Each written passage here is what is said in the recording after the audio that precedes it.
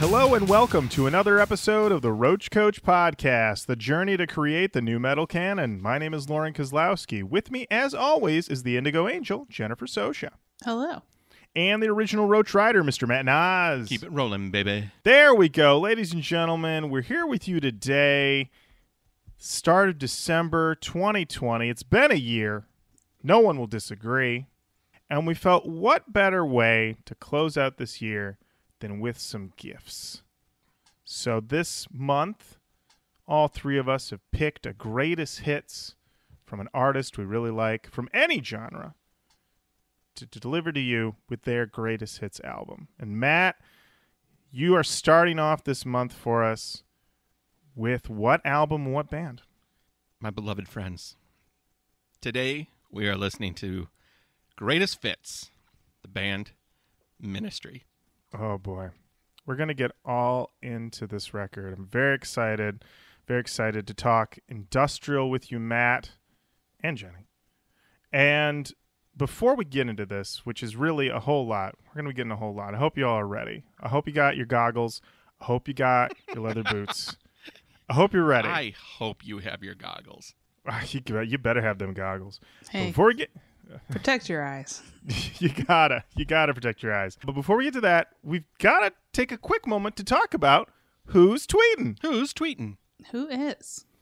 And more importantly, Jenny, who's in those DMs? Sliding up in. I'll tell you who. It's the Metal Roach. We got a message that says, "Hi guys, just to answer the question on 7 strings and bands that used them before, just to be guitar geeky. The Ibanez Universe guitars Korn started off using were Steve Vai's signature guitars. Ibanez released them in the market, but they didn't prove to be popular, so they were discontinued around the time Korn started. Korn came out and interest in 7 strings grew, so Ibanez re-released guitars and the rest is history. Sorry to get all geeky. Been playing 7 strings myself for the past 12 odd years." And then we get a pic of what I have to assume is the Metal Roach's guitar. And I did count the strings, and I can confirm that there are 7. Thank you. You mean to tell me Yeah, Matt. the 7th string that we associate with the signature sound of Korn Yeah, began as a guitar dreamboat come prog master Steve Vai? Hey. Listen, hey, Steve is a master of the form. Anyone who's heard any of his records knows this. His hands fly across those strings with precision and glee. He is one of the 3 in the G3 tour. Who are the other 2? Steve Petrucci and... Oh, I just had him Satch. Joe Satriani. Joe Satriani. Yep. Okay. Steve Vai. All right. That's quite a lineup. So good to know. Also, we got a message from Tyler who said, "Just found your podcast and cannot stop listening. Love everything." Thank you. Hope you guys someday check out Level and their self-titled album. It's a lost gem. Oh, my. All right. Okay. I think we've Thank heard that. I think we've heard that we need to listen to them before. Yes, I I believe remember because of the stylizing of the name, and I suspect that we someday will. so. I believe so. Jam We got- Hansley reached Yes. out. He says, "You guys should do Limp Bizkit, The Unquestionable Truth Part 1. I fucking guarantee we will. That is a surefire guarantee. I don't even have to say we probably will. We're going to do it. Definitely. That's happening. Do not worry. So thank you all for sliding into those DMs. Much appreciated. Oh, wait. I'm sorry. We got another DM. We got another DM from Rob Adams who said, "Can't remember if you did a non-U.S. new metal theme month, but should revisit if you do. Aquame from France. Mentioned in the early days, maybe more alt metal, but interested in the gang's take." Well, I'm going to have to figure out how to pronounce that name. But yeah, I believe they're on the long list. Yeah, I mean, that's not a bad idea for a theme month of just all foreign bands. Get out of the U.S. for a little bit. Gotta kick it outside the States, baby. Gotta get I'd love outside to. I'd love to. We literally cannot leave the United States right Oh. now. And it's our fault. I Yeah. mean, our government. And you know what? A lot of us. A lot of us. us. Hey, Us, nose over your us nose. here on this podcast, we're masking. We're masking, baby. We're We're masking. distancing. I can We're- see that we're hoping for a future of mask off. Boom. See what I did. Oh, I Cop see out. what you did there. Well There done. we go. I'm going to guess that this band is pronounced Acme. Ooh, I think you're right. I don't know. We'll see. All We in will see. International New Month. There you go. I love it. Also, we've got to talk about who's emailing. Who's emailing? Well, I'll tell you who. Stephen Bedford's emailing. The subject is, do you think that I could get some chicky? Dear Roach Coach, over the years, the show has covered the good, the bad, and ugly of all things new, from underrated gems to widely recognized classics, from one-hit wonders to difficult third albums. Your critical gaze has spared no prisoners, fearlessly tackling sacred cows like corn without any fear or favor, and always making the right call even if it isn't the most popular one. So I'd like to present you with the ultimate new metal challenge. Do you have the courage to stare death in the eye, seize the bull by the horns, and take on a record that nobody has even mentioned in polite company, never mind listened to, since the days of the come down? Will you, Roach Coach, brave the haters and consider the self-titled debut album by Hot Action Cop for the new metal canon? Sticky. Yours, Steve. I don't know what this is. I was not sure what it was. I saw this email. I Googled Hot Action Cop. And I saw the album cover. And I went, oh boy. Oh boy. This is trouble. And I'm not 100%, but I feel like our good friend, RJ Cash, may have recommended this album to us, or maybe to me, in passing one time. And I was like, I don't know what that is. And he's like, I think it's new metal. I don't know. And Now, I've got a picture of these boys up, and I do say boys. oh 'cause boy, This is a very Alien Ant Farm meets Newfound Glory look we've got on these guys. We've got waterfall bangs. We've got ringer tees. We've got a sports team from some small, obscure college. You name it. You name a trope from early aughts men fashion. And these guys have got frosted tips galore. I have to say, I'm looking over this track list and looking at this album art, and I'm going to say we're probably honing in on 100% chance this album would make me very mad. I don't see a way around it. There's a song called Club Slut, so oh, I mean- going down on it, don't want her to stay. Fever for the Flava. Now, I'm nervous that is a Black Sheep cover. So, should we give that one the try? See what Which we got. one is that? Fever for the Flava? Yes, though I will say it seems to be famously bad based on Wikipedia. But Oh, now it's on. all right, here we go. Do you think that I could get some chicky chicky? Maybe get a little finger sticky sticky. You my electrical lip-on flavor. I got to do you till the next song says yeah. And can I get a little zip zip? Looky looky. Maybe just a little looky looky. Hey, what you say? It doesn't matter anyway. You won't do another 'cause you getting with me. You got the power of the hoochie. I got the fever for the flavor of the cool chick. All right, boy. Wow. Steven, how dare you? You know what? Here, credit where it's due. He said in this email, do you have the courage to stare death in the eye, to seize the bull by the horns, and take on a record nobody has ever mentioned in polite company? I'm going to say this right now. My how dare you was directly because listeners of this podcast will know that anytime somebody challenges me or dares me to do something, I have to do it. There's no way around it. Of course I want to do this record now. Oh boy. I've been All right. challenged. Like it's just it's Oh, You know? woof. All right. Sticky, Okay. sticky. Well, Yeah. now his Sticky, email sticky. makes even more sense. It makes sense now. It's also funny that we're like, I wonder what song we should do, and it turned out to be the one. The one. Yeah. Well, thank you for. I guess thank you, Steve. Thanks for writing for sure. I think Charles Manson is taking notes on that song. Oh boy. Oh Oh. boy. All right. Well, okay, there you have it. Hot Action Cop, you're on the long list. All right. Oh boy. And finally, we did an episode this summer, actually the end of the summer, at the tail end of Side Project Month, and it was all about Jonathan Davis's Black Labyrinth.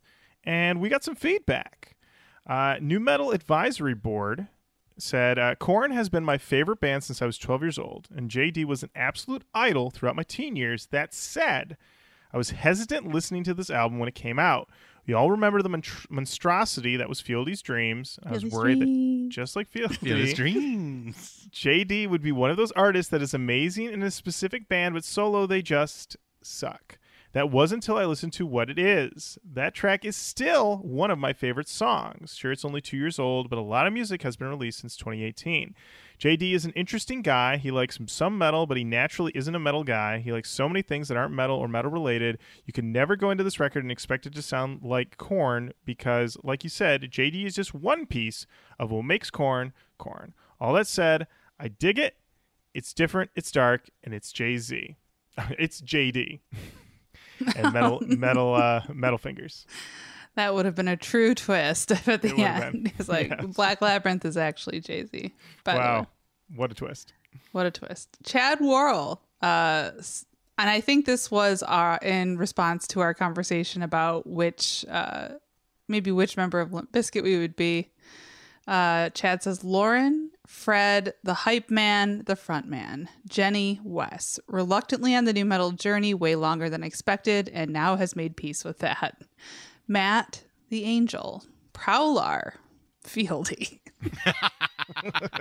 Yeah, baby. Oh, Prowler, I need you to watch your idols a little bit there, but What do you mean, baby? well, Fieldy, I think he's violent with the women, so Gotta go. yeah, that's Wow. okay. That's something to think about. Something to think about. Garrett Fuller asked, "Where do I get my official Roach Coach New Metal goblet?" This is, of course, in reference to the fact that JD's album is goblet drinking music, and I guess my question is, Jenny, I know Mitch is great with shirts. How is he At metallurgy. with metallurgy? Yes. I'm not sure, but maybe I'll need him to get into smithing of some kind. Do you Gotta smith get a into goblet? the goblet trade. Yeah. That's true. There's money to be made in big gob, so maybe we'll look into that for a 2021 situation. We'll let you know when it's available, Garrett. It'll be handmade. Mike Palladino says, guys, I love the open door policy. Started a new list, but I have a feeling that it will be over 500 people by the end of the year. I don't think you're wrong. Wow. I mean, it's the open door policy. We're just going to keep adding to it. We'll find out by the end of this episode. Is Al on the open door policy? We'll find out. I don't know. You I read don't know that either. book. I read the book, so yeah. Gareth Davies says Final Days is a killer track. Serious question on Indian and Eastern influence music in general.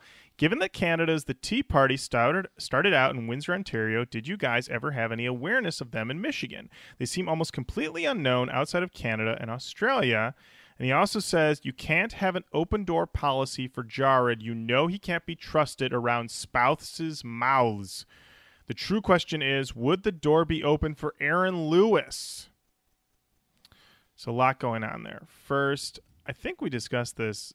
Oh, the open door policy not applied to Aaron Lewis, right? Yeah, I think the door would be closed to Aaron Lewis. All right. I want to agree with you guys, but let's be real. You're right. You're right. You're right. Jenny, you're right. You called us out. You're right. So hard. If You're right. Aaron Lewis walked down my stairs right now and it's like, it's been a while, we'd have been like, clapping. We'd have been Yeah. like, that's Aaron Lewis saying it's been a while. World class got him. Oh, incredible got him. I don't know if he's capable of it, but yeah. So yeah, Right. Aaron Lewis, sure, yeah, open door, yeah, absolutely. Yeah, a man who seems to have zero sense of irony. It's easy to leave the door open when you know someone's not coming, you know? That's true. That's true. That's true.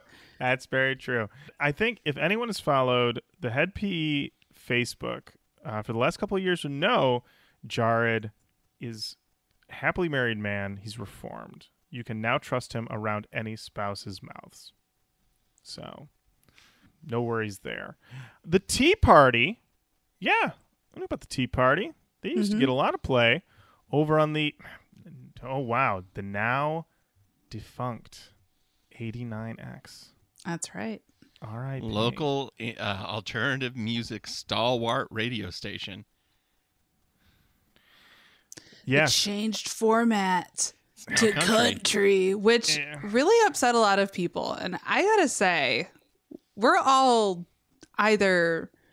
like within the swath of 40. And I was like, are we still mad at country? Like, just Yeah. Let's Oh, yeah. go. it's fine. It changed, like it's fine. But it was sad. So sad to see 89X go. 89X break. How important was that radio station to you guys? I would say it was incredibly important to me. I remember when I was starting to seriously start to get into music when I was in middle school.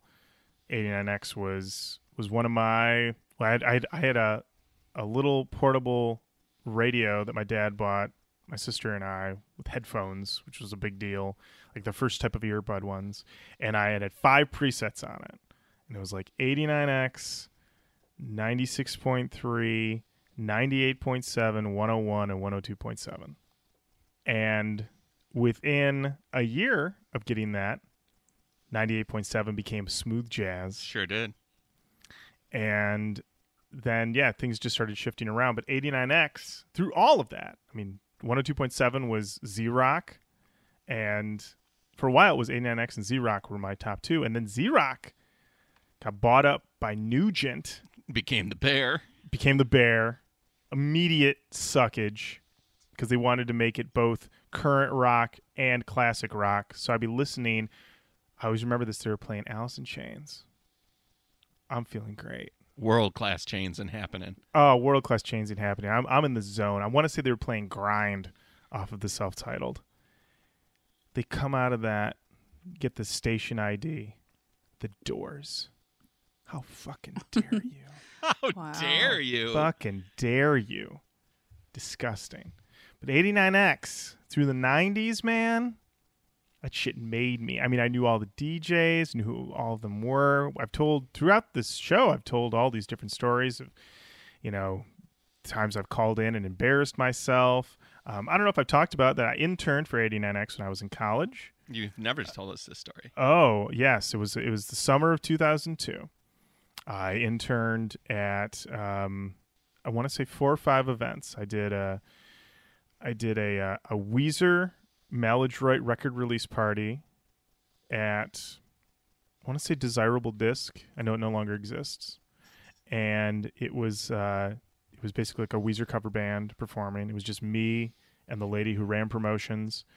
A very nice time. I was incredibly nervous, and then I did another Weezer concert. It was Weezer with Dashboard Confessional and Sparta. Holy crap. Oh yeah, What a weird lineup. It was. Also, I think it was another band, Hometown Hero. I want to say it was the other band. Okay. And and I remember having like an incredibly great time at that, but also really learning like how low in the totem pole an intern was, and they telling me to walk around and hand stickers to people, and no one wanted an 89X sticker. No one wanted anything to do with me. But I got to meet my radio idol, Vince Canova. He was broadcasting live from that show, and I remember getting to talk to him, and he was incredibly nice and kind to me. And we, it was a great time. Then I remember I did a Goo Goo Dolls Third Eye Blind concert, and they no one wanted to go to that concert when we were done interning it. And I didn't want to go by myself, so I didn't go. But which was dumb of me. I should have gone. It's the Jenks. I should have gone. And then the last one I remember, I may be forgetting some, but my last intern moment with 89X was Tool with Tomahawk at Kobo. And the very nice promotions lady had been promoted, and there was a new woman in charge, and she was, to date, the meanest person I've ever met. and I say that as somebody who recently, in my actual job I have now, had a boss who was very bad. But this lady, she was the worst. And I got to see Tool for free.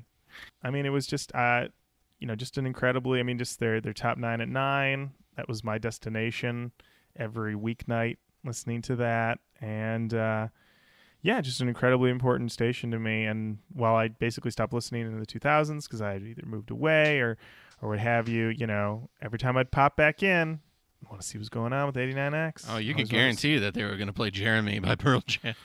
Listen, I think we should all, to really replicate 89X now in our lives, is just every day play for a Lithium. week. Well, I would say every day for a week you should play Other Side by Red Hot Chili Peppers at least 3 to 5 times. I think you should do That's that. gonna wreck 'em. Yeah. Sex type thing. Yep. That like always. That I think that was the trap. They were so important to me growing up. That was like my in until I went to the record store and made friends there. Right. My brother liked Depeche Mode and New Order, and we're about to talk about Ministry. He introduced me to Ministry as well. So like he kind of liked that, but it was 89X that really filled in the gaps. Like I'd never heard of the Psychedelic Furs before. First time I heard Nirvana was on the radio, 89X. With pretty much everything. Sloan, first time 89X. Yep. Huge. Yeah. So like all of those early 90s bands that became like, it was like that radio station launched at the same time Nevermind hit, and it was like everybody all of a sudden, whatever they were listening to, stopped listening to it and was like, I like alternative now. And they were there. And the coolest thing, I've read a lot of articles about the radio station now, and it is weird to lament a radio station because anybody who's been in radio for more than 2 minutes will tell you the only thing you can guarantee is that your format will change and you'll get fired. Like, Yeah. Like on a long enough timeline, all of them will. And, but boy, they were, talk about right place, right time. And they had cool tastemakers. Like they literally had the right program directors and the right people there at that time. They had a 5-year stretch where they were unfuckwithable. Oh, for sure. And Like, I would even think, I remember getting back to nu metal, they backed the nu metal train. I heard Korn for the first time on 89X on my little FM radio thing. I don't know if I talked about this on that I don't know, it was 200 plus episodes ago, but I distinctly remember one of the first times hearing that song was I took it to the mall where my mom was buying us, I think, like school clothes, and I was just like trying to just waste time, and they played Blind, and I was just like, oh my God, what is this? This is incredible. And yeah, and 89X totally backed it. 89X was playing Korn. 89X was playing... Well, Limp Bizkit was like Limp an Bizkit. event because Yeah. when they did that $2 bill tour, 89X backed it. And then when Significant Other came out, like the Detroit shows were legendary. Like these crazy... Like the MTV thing was filmed at the State Theater, now the Fillmore. And that was where Wes had that outfit, like that gi that had the light strips, but the light strips were causing feedback in his guitar, and I just remember him going to the camera like, not now.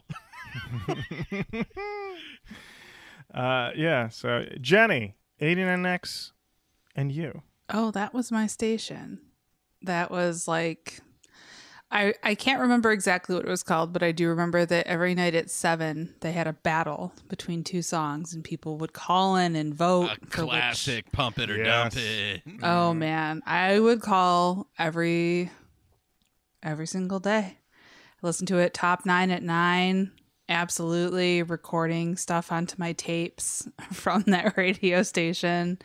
I didn't have like a cool older brother or cool anybody to like show me stuff. So it was like truly kind of like what Lauren was saying, like this was kind of my in until I started like going to the record store and learning about music in different ways. But yeah, I mean that was pretty much like the basis on which I found like I was like, this is I think who I'm going to be. Like, because I feel like when I was in school, people almost like formed their personality based on the kind of music that they liked. Oh, yeah. And you absolutely. had to like, you could only really be like one kind of person with one kind of music that you liked. And so even though that I don't think was actually true of anyone then, like I remember feeling like I had to pick a lane, but I always liked pop music. I always liked rapped music. So like classic rock and everything like that too. But I remember very much being like 89X. Yeah. Like I'm an Oh. alternatine. Oh, the bus. Getting on the bus and like if and now I love 90s R&B, but at the time I wanted nothing to do with it. Oh, So for if- sure. So if it was on the R&B station, I would be like, why don't we play NX? Yeah. Yeah. Yeah, for sure. I definitely remember the fights on the bus, which usually, I remember the fights on the bus usually ended up on 93.1. And we would be listening. I To have Sarah like, McLachlan. oh no, this was back when 93.1 was dance pop. I distinctly remember like LaBouche and that first Robin, was it like Show Me Love? Is Oh, that the yeah. one? Yeah. Oh yeah. Yeah, so that was usually what ended up getting played on the bus, and yeah, I mean, you bring up I'd forgotten about the 7 o'clock People's Choice vote, and I remember that there was always I just remember tuning into that all the time, and there would be some crap song that was like winning like week after week, and it was like, how is this winning, or day after day, I should say, and then I remember. They would play the people who called in, and they would either just be like, who's your vote? And you'd be like, I'm voting for whatever band. And then maybe they get to say something about it. And so I remember I called in. It was would have been summer of 2001. And it was Weezer versus, I don't remember. I want to say maybe Weezer versus Disturbed, now that I think about it. And I called in and was like, the Weezer track's the better one. Definitely. And I did this whole spiel. Like, and they played the whole spiel, I said to the guy on the radio. 2 months later, I go back to college. And I run into this girl named Abby. And she goes, Lauren, did you call into 89X this summer? I was like, wait, what?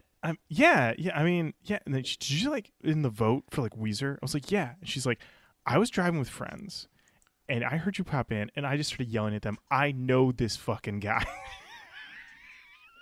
That tracks. That was the power of the radio. Oh, That was the power. We're old. Holy Oh. God, we're old. Oh boy. We got more. Just imagine if Ninja played Fortnite with you, kids. There you go. Whomst? We have one more very important response we do. to our Black Labyrinth episode. Comes from our dear sweet friend Jax Lawson, who says, I'm super into God and stuff, but What You Believe is the catchiest song I've heard in ages. We get Gordon Ramsay meme saying that is disgusting. Yeah. Sometimes you can have your hard beliefs challenged by a catchy hook. Like, what do I believe? Because JD's made this catchy. So thank you, everyone, who wrote in. Thank you for everything that you do. Keep on saying hello online. Facebook, Twitter, Instagram. Send us an email, roachcoachpodcast@gmail.com. That is, of course, Coach with a K. Send us those racks. Challenge us to look into the belly of the beast and decide if we're going to listen to some whack-ass album you send our way. Hey, man. We don't know. But boy, oh boy. Look, we chose this. We did. We've been choosing it for years. We did literally years. We Four haven't chosen strong, it for baby. years. Yeah. So, yeah. hey. Yeah. Before we dive into it, we should mention we will be on an upcoming episode of the POD cast talking about the Texas Chainsaw Massacre soundtrack from 2003. And we are very excited to do this. We haven't recorded it yet. And but the guys reached out to us and said, fellow new metalers, let's convene, chat about this record. I believe this is one of their Patreon episodes. But I think it's just like $4 to join that Patreon. So either way, we'll keep you guys posted and let you know. But much appreciated those guys to reaching out. Yeah, man. And I'm going to be on our good friend's discography discussion talking about KMFDM in a couple weeks. That's an essential listen, because if I'm going to listen to anybody talk about KMFDM for a long time, it's going to be you, Matt. I love you, buddy. You know, how many albums did you have to listen to? How much time do you have? Well, I mean, just to tell me the number, we need a lot of time. Yeah, buddy. How big's this number? It's a lot. Oh my God. Well, I think I'm stretching just so I can count them up. But let's see. 1, 2, 3, 21, baby. Wow. 20. We're gonna be grazing through some of these. Wow. Matt, blessings unto you and your family. Thank you. For these Good 21. tidings I bring in the Oh, form boy. of KMFDM. Oh boy. All right. I can't wait to talk about Sasha Kononitsu for 5 hours. Boy, oh boy. Well, lots of extra listening for everybody to look forward to. But let's talk about, it's the holiday season. Matt, you've got a gift for us. In the form of Ministry's greatest hits, referred to as greatest fits.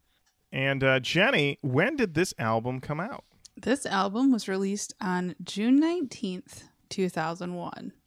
That would be in the thick of it still. Truly. Still in the thick of it. Matt, we're going to start with you. This was your pick. Tell us a little bit about your history with Ministry. Well, Ministry, as aforementioned, was introduced to me by my brother circa 91. Kind of like Pretty Hate Machine happened, and my brother bought that, and then it was like, what else is like this? So he went to the Harmony House, and they were like, have you heard Ministry? And of course, it was like, no. Like, none of us fucking had any idea. So my brother got Land of Rape and Honey on cassette, and 2 seconds into hearing Stigmata, we were like, okay, this is kind of who we are now.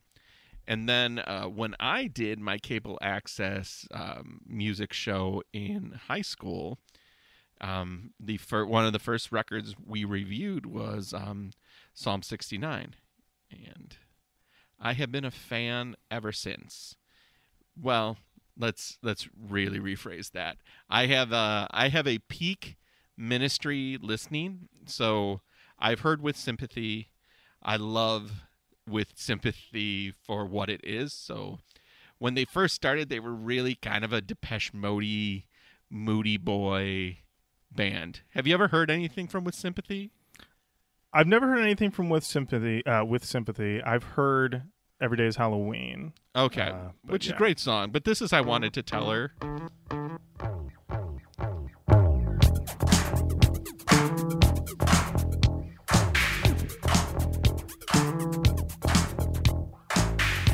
Oh, yeah, baby.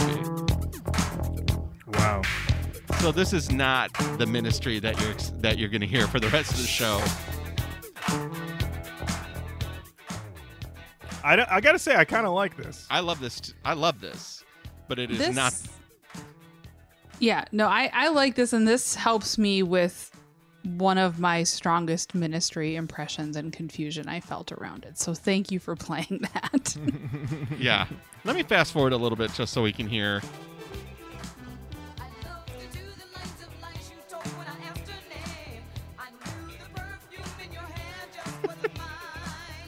Wow. Calls when the telephone would ring. I'm tired of you and the things you do and all the things you say. No more babysitting for neurotic girls today.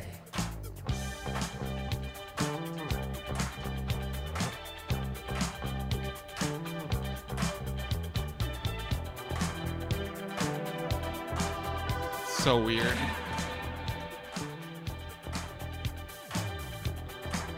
I literally don't remember this at all. I'm waiting for Al to come in and say, I wanted to tell her till I looked in her eyes.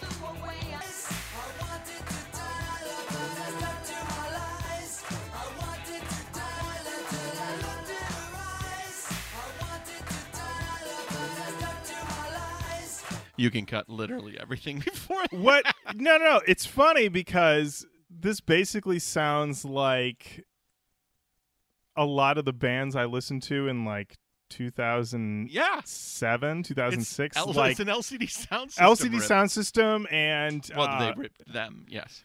there's a lot of that New York DFA era stuff that has that vibe. I mean, it's wow. from 1983.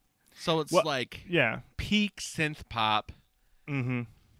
you know, and you know, I heard that. I kind of fell in love with it. I never listened to Twitch. Twitch was a record I never listened to. But basically, Land of Rape and Honey, Mine's Terrible Thing, the live album, and Psalm 69, to me, is like peak power Ministry. And then Filth Pig, Dark Side of the Spoon. Al's on so many drugs, they really, really start to lose me. And then I really haven't listened to anything post Dark Side of the Spoon. Which is perfect, because Dark Side of the Spoon is 99, and Greatest Fits is 01. So it's the tail of the band up until that point, which was the point I was in with them. There we go. Jenny, how about you? Any history with Ministry? So I've been aware of Ministry for a long time, but I never really listened to Ministry.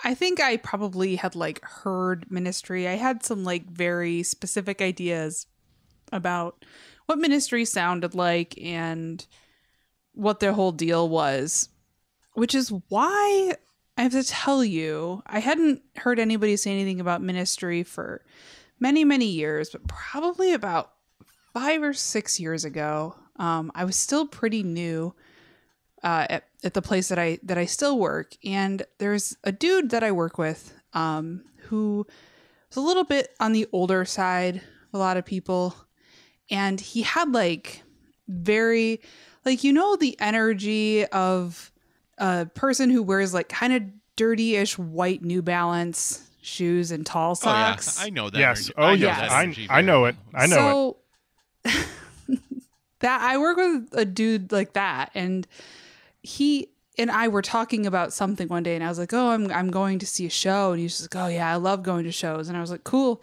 He's like, "Yeah, big Ministry fan," and I was like, "What?" And he's like, "I love Ministry," and this dude, I'm telling you, every day wearing like a golf polo, like that type of stuff. I was like, this lines up so hard.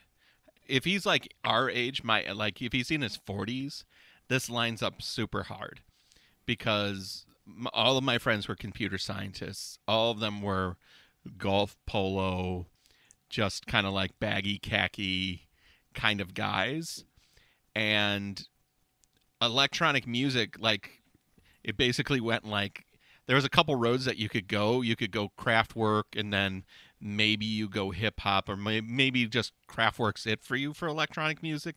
Maybe you go Depeche Mode or something softer. But there is like a Kraftwerk, Depeche Mode, New Order, Skinny Puppy, Ministry path.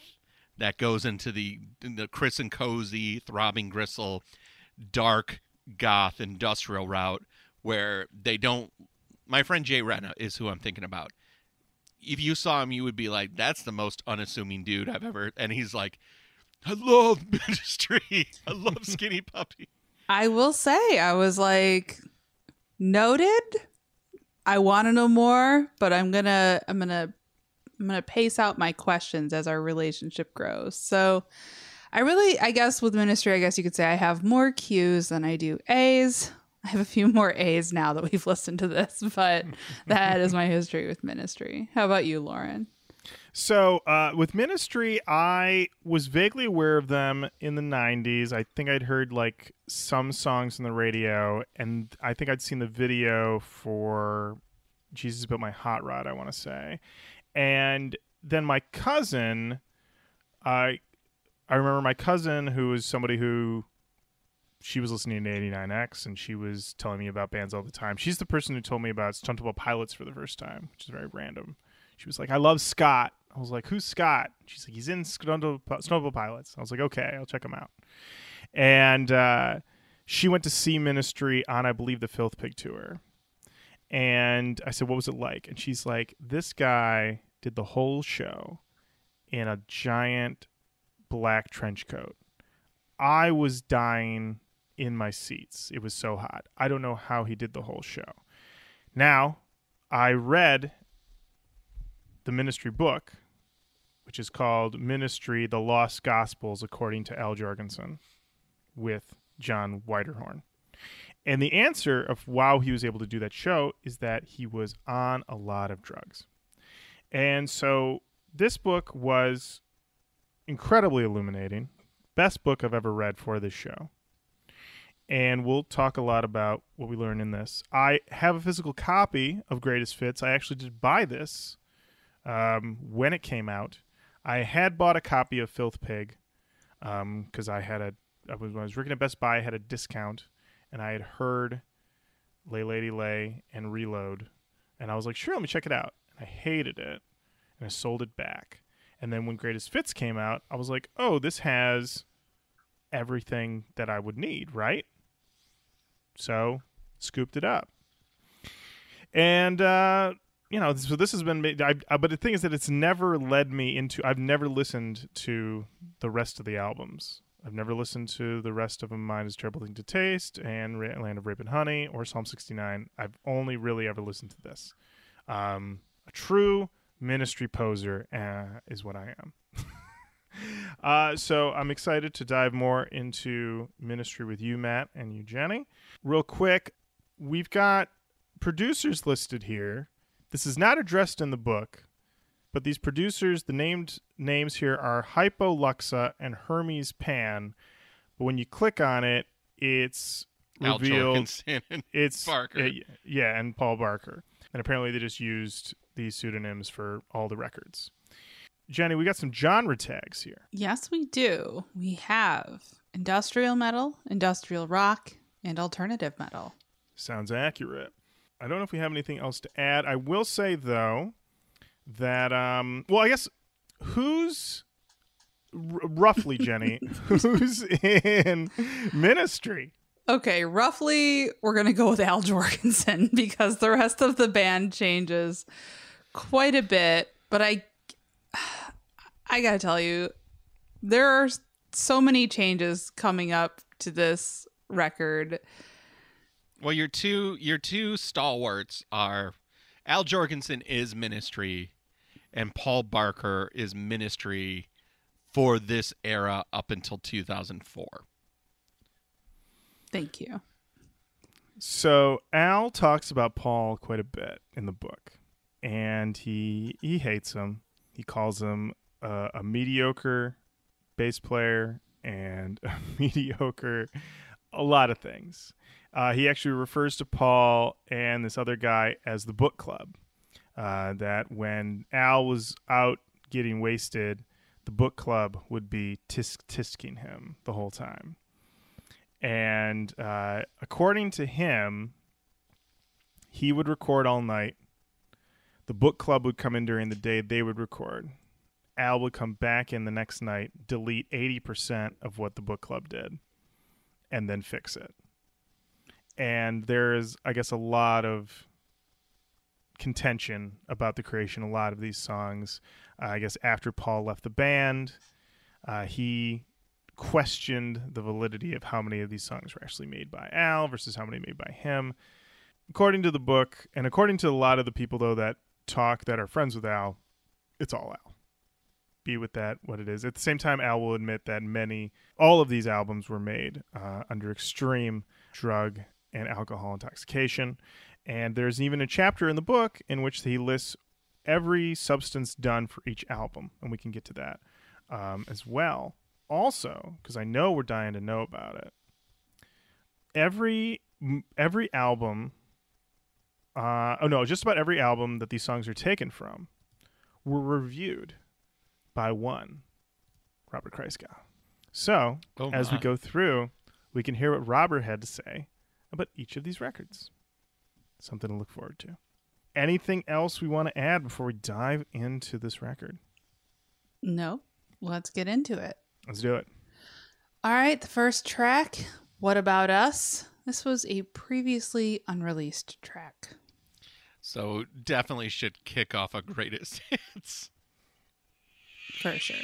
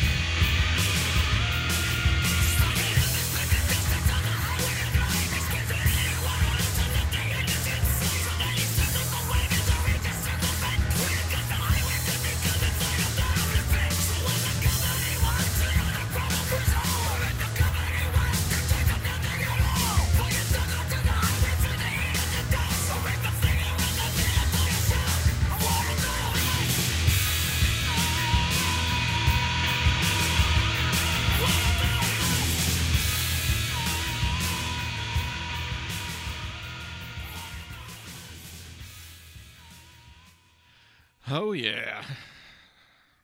AI soundtrack. Thoughts on that movie, Lauren? I saw AI when it came out. I remember thinking the end was dumb at the time. I know it's been reassessed. I do remember, though, that it has, at the time, some jaw-dropping special effects. I have not revisited, but there is a scene where they remove the face off of a robot, and it is at the time it appeared seamless. And I remember gasping in the audience going, wow, they fucking did that shit. Other than that, I have no real, it's not a Spielberg that I've revisited much. Nope. My early 2000s Spielberg I revisited is Minority Report. That movie is the shit. Yeah, but I do remember this there's a brief cameo by Ministry in the movie they perform, and Al talks about his experience being in this movie. It turns out he was contacted by Stanley Kubrick because it was supposed to be Stanley Kubrick's next movie after Eyes Wide Shut. And Stanley Kubrick was like, hey, it's Stanley Kubrick. And Al went, fuck you, and hung up the phone because he didn't believe it. And so Stanley Kubrick had to call back and say, no, it's me, Stanley Kubrick. Don't hang up on me. And he said, I want you to be in my movie. And he said, sure. And he sent him the script. And he said, I love the script. Incredible script. Can't wait to be in this fucked up movie. And then Kubrick died. And he's like, oh, well, I guess that's it. Then he gets a call. No, Spielberg's going to make it now. We want you to come down. When he comes down, he found that all the fucked up shit in the script had been taken out and replaced with a teddy bear. That teddy bear was being controlled by animatronic wizard, special effects guru, Stan Winston, who, according to Al Jorgensen, speaks in the third person. And Al thought that was very weird. And he said that they'd constantly be trying to film, and there would be a problem with the bear, and they'd have to stop everything. And then Stan Winston would say, "This isn't how Stan Winston does things." And he said, "Fine." And it's the thing is that in this book, Al Jorgensen is a very wild man, to say the least.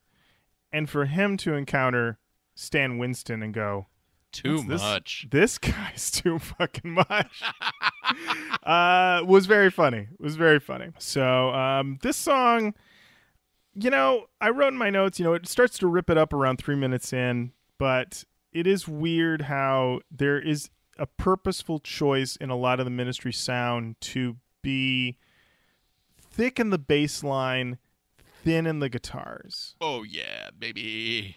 Interesting. Thin in them drums. Let's just... everything is thinned out. Yeah. There's like one... a lot of it is processed to death. But those drum sounds, it's just like, just put it in the room with all the echoes.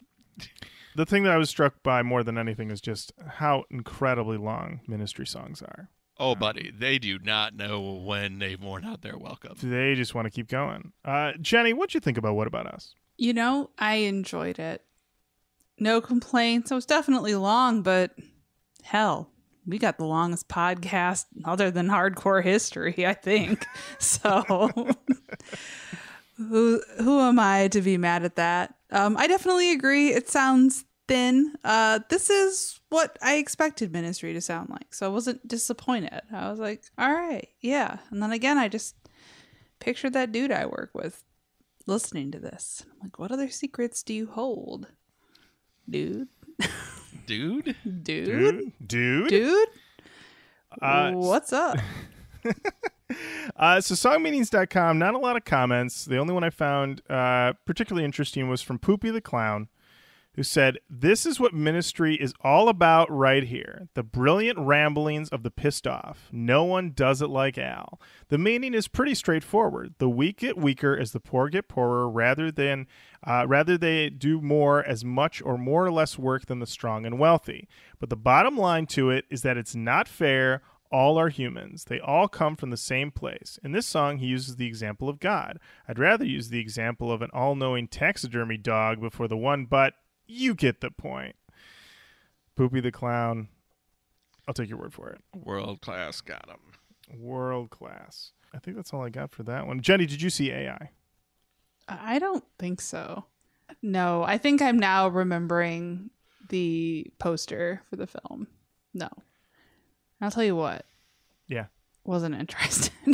I'm going to tell you what. That's a hard pass from Jenny Plumer. Yeah.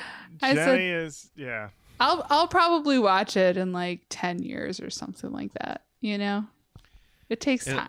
I just watched The Beach for the first time today, So I've never seen that one. That's, hey, how was good. it? Pretty good. Pretty All right.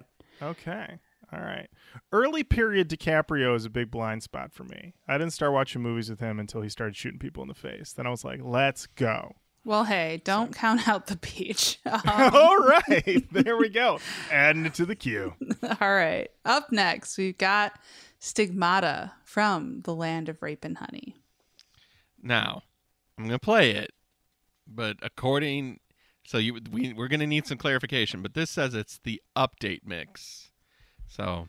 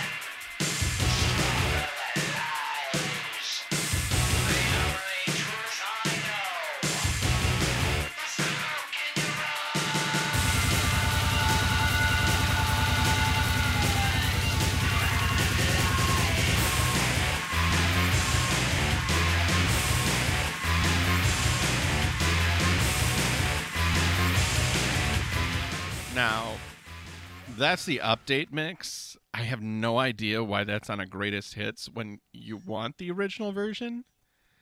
So just for reference, here's the original version.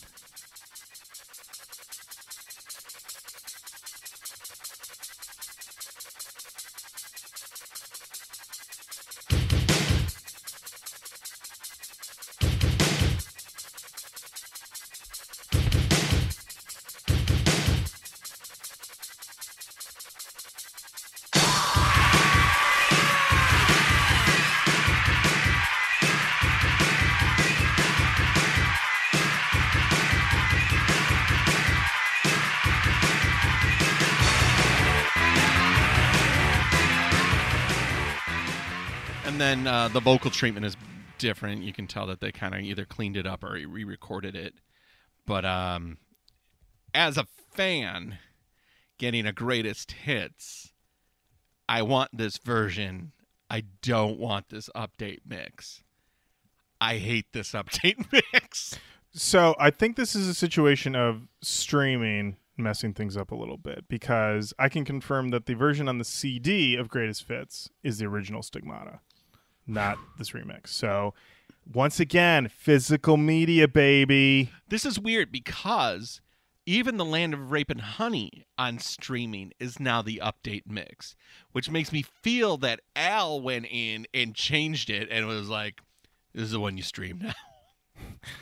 Entirely possible. This is the inherent problem with so many things. Let me just tell you about a bone to pick with streaming. If you go in and pull up Third Eye Blind self-titled, it is not the original version of Graduate on there. It is a remix that fucking blows. It drives me insane. But once again, don't worry. You know I got a physical copy of that one too. Jenny, thoughts on Stigmata? Well, I don't even know what to say now because the only version I've ever heard is the update mix. So it would not be responsible for me to engage in this discussion. So I recuse myself from discussion of You're Stigmata. recusing yourself. Recusing herself from It's Stigmata not- talk. It's not that different. I mean, Yeah. do you like that riff? I guess. Yeah. is Yeah, my- the riff is the same. that riff is an all-timer to me. Like, I hear that, I'm in a good mood. I love it. So I'm glad you like that part. So Al talks in the book about being an artist who's constantly being creative and constantly following his muse and never wanting to do what he is told. And that extends to music and also shooting a ton of drugs into your body. Al's going to do what he wants to do. And there's a part near the end of the book where he is approached by the producers of the television show NCIS. They said, huge fans in Ministry. We love you and we want a song. It's going to accompany a big moment on the show. We'd love you to give us anything. He's like, well, what do you want? He's like, we just want Al to be Al. And he's like, great. I love it. So at that time, Al was really into dub. So he called up his buddy and he's like, let's make some tracks. So Let's blow these NCIS motherfuckers' minds. let's do it, because Al being Al, this is who so he made a dub track. He sent it to him, and they call him back and they go, Wait, wait, Matt, what, Matt? no, this is what they said. Wait. Okay.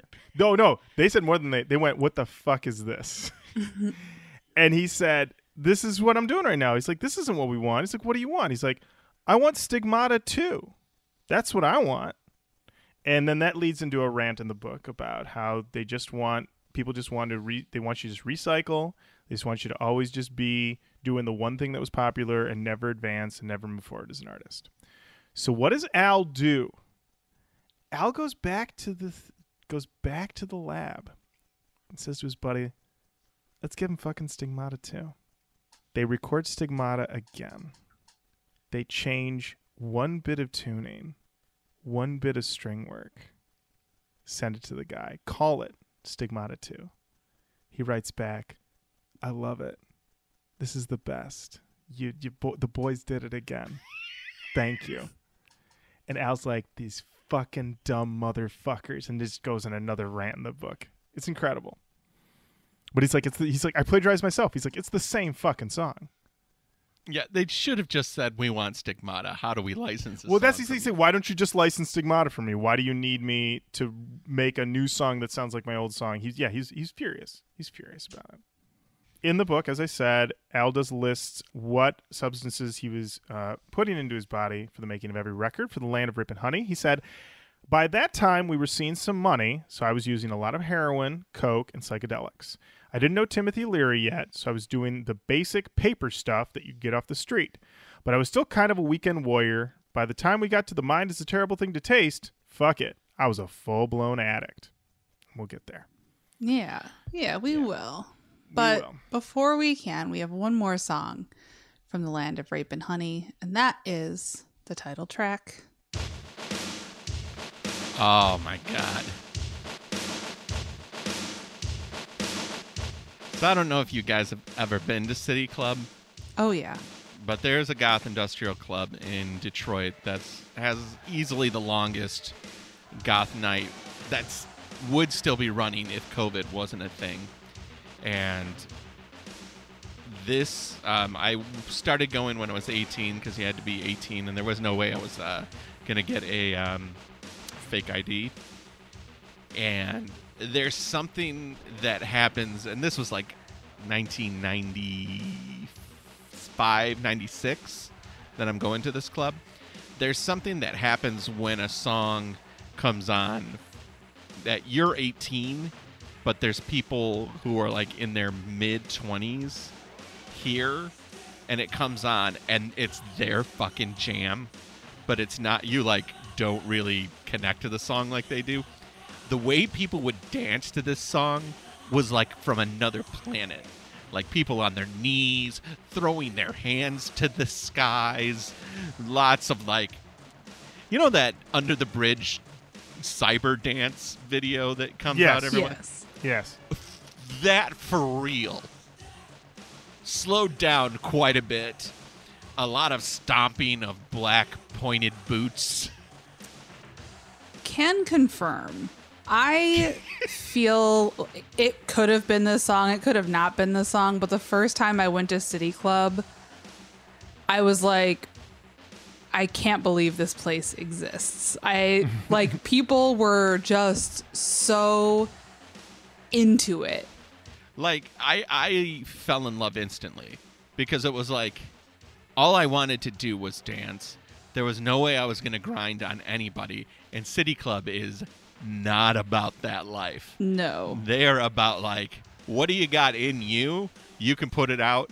And even if it's beautiful, nobody cares.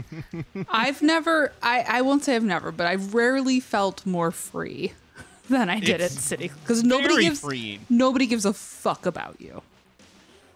In the best possible way. Oh, yeah. Yes. Like, I walked in wearing, like, a pea coat. And, like, everybody was just like, hey.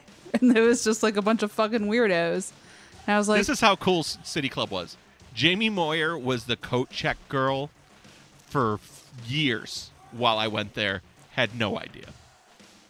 Wow. Okay. Well, I have no experience with City Club. My connection to this song, though, is that I know this was a song they used to play on Club X on 89X on Saturday nights that I would associate with this. And the other one they used to play that I always remember is that Lords of Acid song. Oh, shit. Where it was just like a repeated line of like, I think like some woman saying like, I want to sit on your face over and over again. And I remember being like, what is this? And also not understanding what that meant at all. So. Is it this one?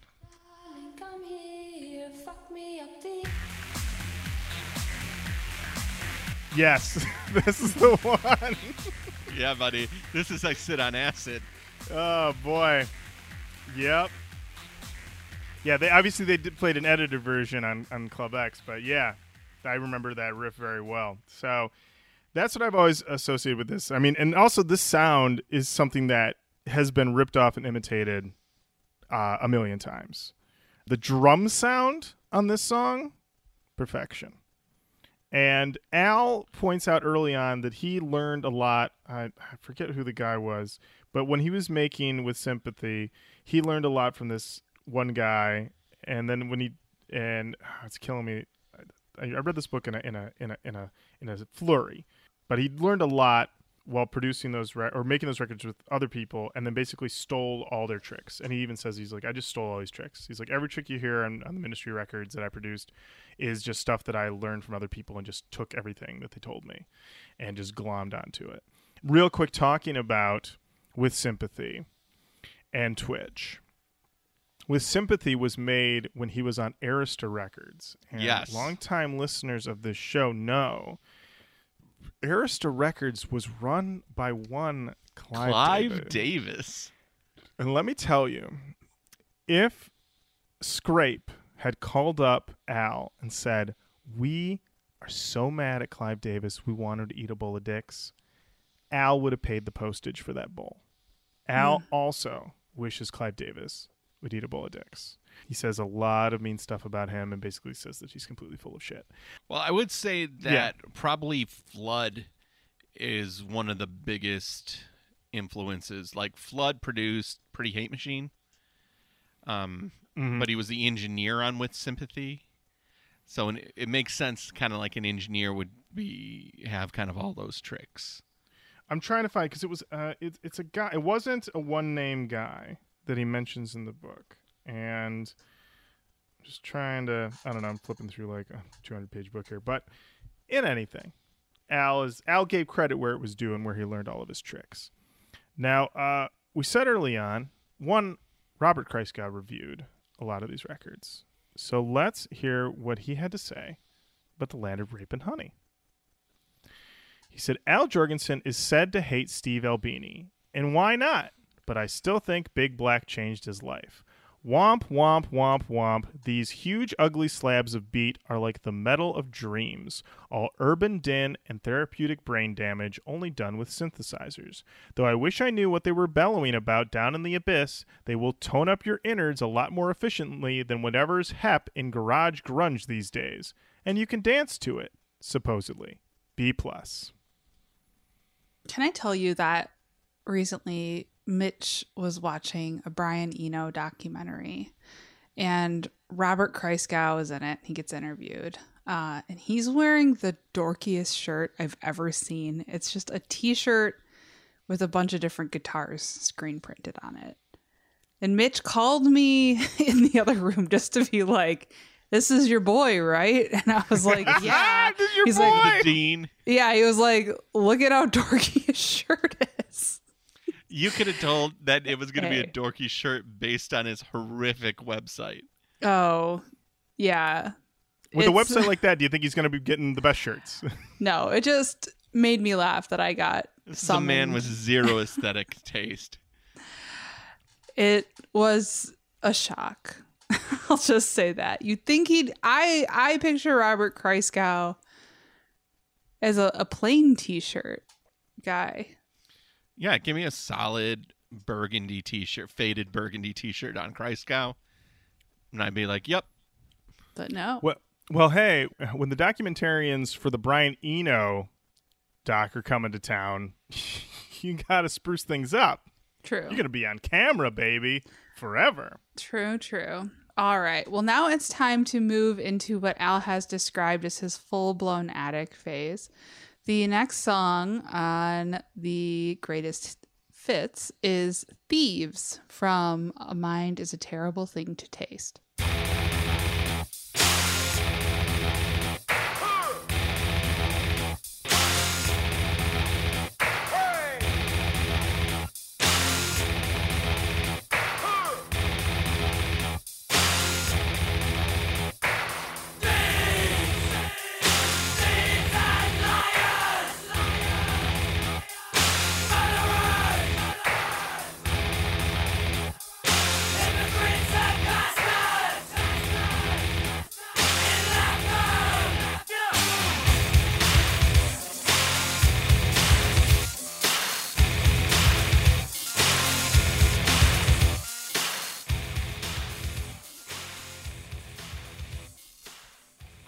Oh, this song.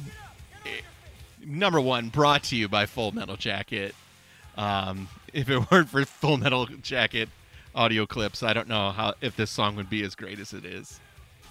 This song's fucking great. It's iconic. I am not as on general. We gotta get the chorus here.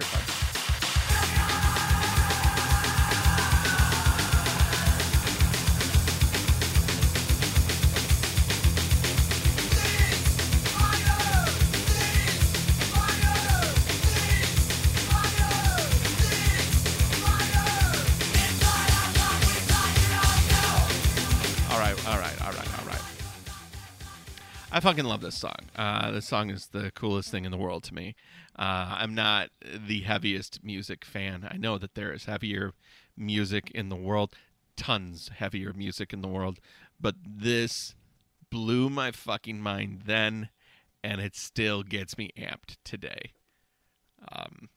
To me, it is as close to a perfect industrial song as you can get. And even Limp Bizkit covers it live. They sure do.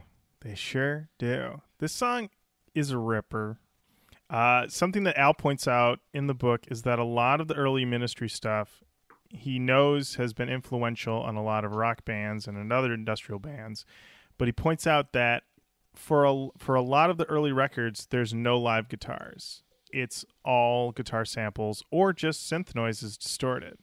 And it isn't until later when he decides to actually incorporate actual guitars into it. This song rips. Also, he said, a song like this, he talks about that he's been ripped off and lied to by just about everybody.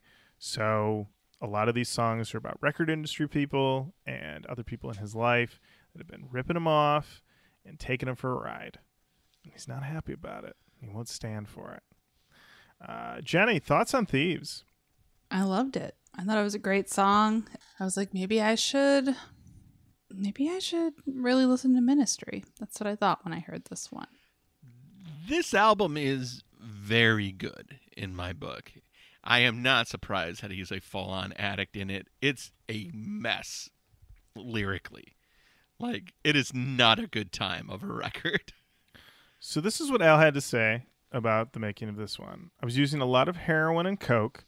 Also, we got a pound of MDA from this girl. It was in a huge bag, and you just put a little on your finger, rub it on your gums, and the next thing you know, you're fucking insane.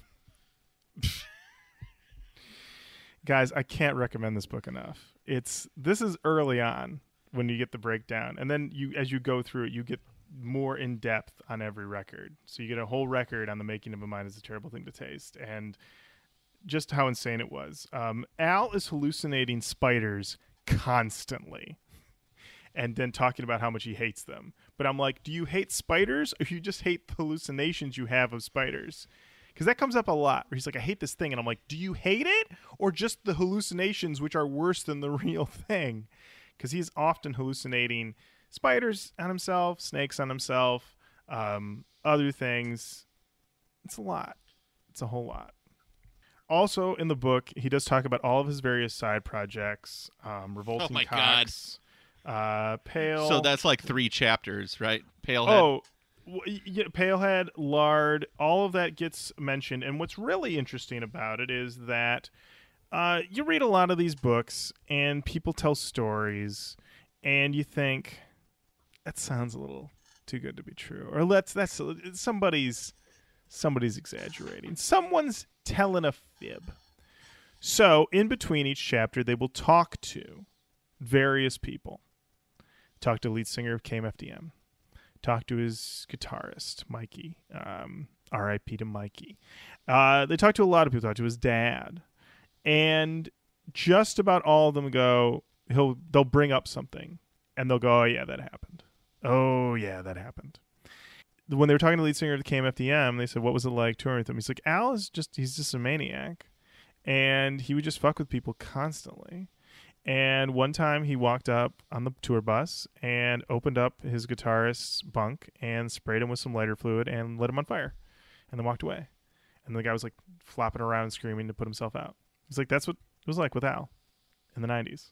Just unhinged.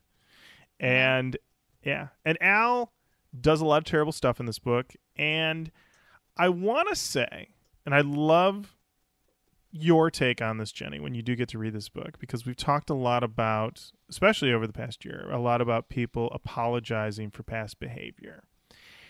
And there's zero chance Al Jorgensen apologizes for anything. There is a bit of, I don't want to say apology. There is certain parts of the book where he's a little more sober about the effects of what he did to people. There are other times when he's very flippant, but he does talk about how basically what a bad father he was to his daughter. And he's like, I got to live with that. That's a bad one. And I was not prepared for that level of self-reflection. But then later on in the book, they talk about like basically introducing Lane Staley to heroin and then saying we're the guys who got him into heroin, but we're not, I don't think, really responsible. It's sad, but you can't really put that on us. And I'm like, yeah. Yeah. You can. Yeah, maybe. So it is a true warts and all portrayal. But it was interesting though. There is some. I was texting you, Jenny, some of the insane stuff that's mentioned in this book, and then they go and it's literally like an in-book fact check. They're like, "Did Al really do this?" And the guy's like, "Yeah, that was bad. Yeah, I was there for that." So yeah, it's just grizzled maniacs. Oh, just a bunch of. I always remember when we read the Max Cavalera book. Yeah, and he talks about Jorgensen, and he's like, "Yeah, it was too crazy for me." Yeah, 100%. And we were talking about it. So Limp Bizkit covered this song in concert quite a bit. And in the book, Al talks about working with Fred Durst. And what happened is they said, Fred Durst wants to work with you. He wants you to produce a song. And Al's like, I need money, so I will do it. So they asked for, I think, $10,000 in cash. So they brought a suitcase of money. They gave it to him. They counted it. And they said, yeah, what do you want to do? And Fred said, I want my vocals to sound like Thieves. And he's like, oh, great. Well, here's my thing. And you just press this button that says Thieves on it. And it makes your vocals sound like Thieves. So he goes into the booth. And he sings it. And it sounds terrible. And he comes out, he goes, it's not sounding right. He's like, well, it's the way it is on my album because I'm using the literal Thieves button. And Al keeps talking about it. He's like, I'm pointing at the button that literally has the word Thieves written on it. This is the Thieves button. Okay? It's that simple. It's what I use. So he goes back in and he's like, it's not working. He's like, well, you know what? Maybe you need to take your clothes off. So Fred Durst takes all his clothes off and is screaming in the booth at Al Jorgensen's, and he's not making it any better, but Al thinks it's really funny. And it's not working, and they're in there for a couple hours, and then Fred's like, I gotta go. I gotta meet up with Britney Spears. And because that's when this is the time period of. And this then made me realize that we are missing a whole chunk in the Results May Vary documentary of when Fred was working with Al. There we go. Wish we had it. What song did he need the They didn't use it. They didn't use it. He said they never used any of it. They were in there all night. They used none of it on the final album. But he got paid. Wow. Yeah. But and also he said I don't know if he was really meeting up with Britney Spears, but they were texting the whole time. So what do I know? Probably. It was very funny. Al's take on it was almost like, good for him. Wow. So, Wow. There you go. All right. Up next, we've got So What live from In Case You Didn't Feel Like Showing Up.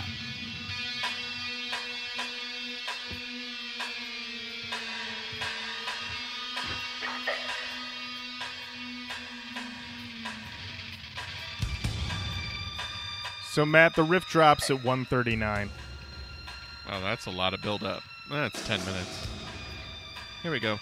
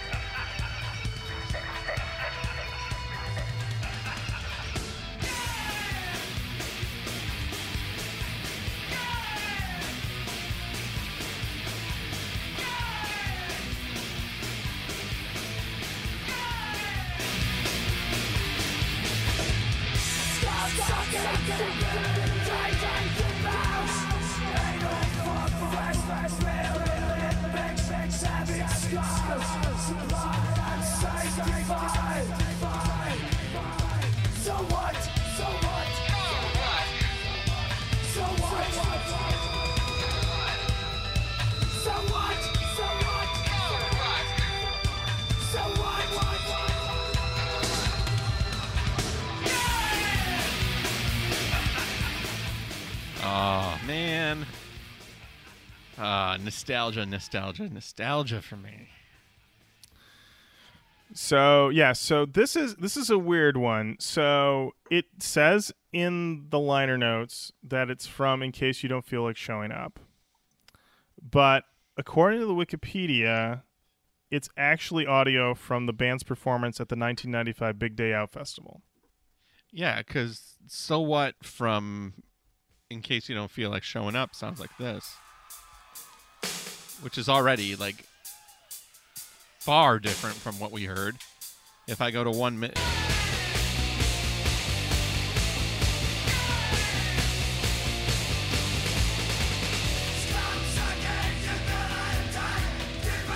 It doesn't have the echo. It doesn't have... It's completely different. Sounds madder, though. Yeah. Way madder. Way madder. Jenny, what'd you think of So What? I liked So What, but the length was a deterrent, I have to say. I didn't like it as much as I liked Thieves. And I know that that's not really a fair way to like look at a band or their songs overall, but I think like my first go round with a band being a greatest hit sort of probably makes what I feel about the songs a little bit different in that way. So I liked it. Wasn't my fave on the record, but I was not mad at it. Yeah, this one it was always interesting. It was like, anytime I listened to this one, I was like, well, here comes that 10-minute live track smack dab in the middle of the record. I mean, it's got once again, it has a cool riff. The riffs on a lot of this greatest fits record are great. There is a simplicity to them, but they're damn effective over and over again. You're just blown away by how effective they are. So Robert Christgau reviewed both A Mind Is a Terrible Thing to Taste and In Case You Didn't Feel Like Showing Up. Here's what he had to say about A Mind Is a Terrible Thing.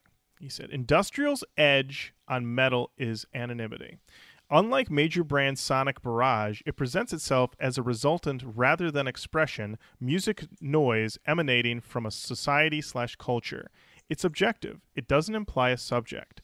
This illusion boosts the music/noise's impact and authority while rendering it virtually indistinguishable from itself, as well as difficult to access from what's human/humanist in our aesthetic sense. The best-selling Chicago version gets faster and purer with every release. Even when Alan Jorgensen raps or apes hires John Lydon, I could give a fuck who he is or what he thinks, which is essential to the intended sensation. B+. Let's be real, you guys. We've all thought the same thing. I mean, that's this show. I'm like, man, we're just plagiarizing. And in the case of In Case You Didn't Feel Like Showing Up, he said, for fanatics and curiosity seekers, a 40-minute mini showcasing these professional anarchists' 6 most ripping songs. If you can't vote yet, you're still too old for their brains-to-the-wall barrage. It vents aggression so immature they're barely articulate, triggered by the political frustration that makes voting so meaningless these days. Oh. But once you regain consciousness, it'll leave you humming in a fragmented kind of way. You like your rock hard, right? So why the hell aren't you curious? A-. Wow. Al really liked the live album. Also, he wrote that in 1990. Boy, oh boy. Times have changed. they sure have. Yeah. All right. Yeah. It's time to move into a new era, a new album. Next few songs we listen to are from Psalm 69. The first is NWO. I'm very confused by this version. It is not the version I know, but here we go.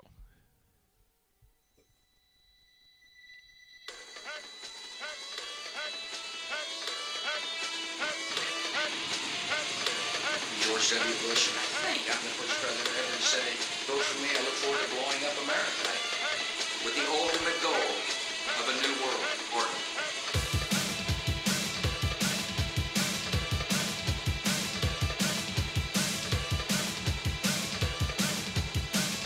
A new world order.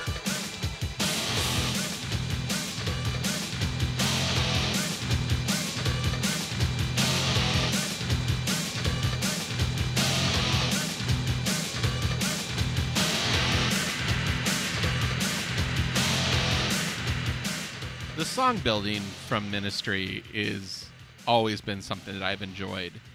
It does lead to these songs being excessively long.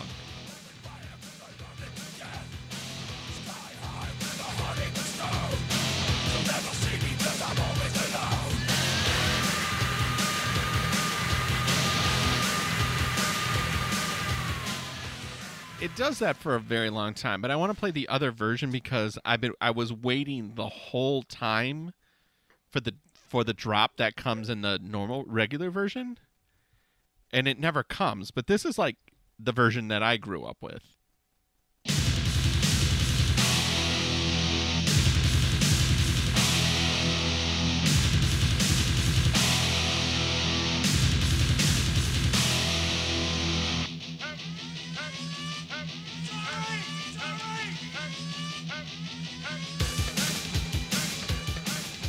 So, I will say that the Greatest Fits version does get you there faster, but I way prefer that drum drop.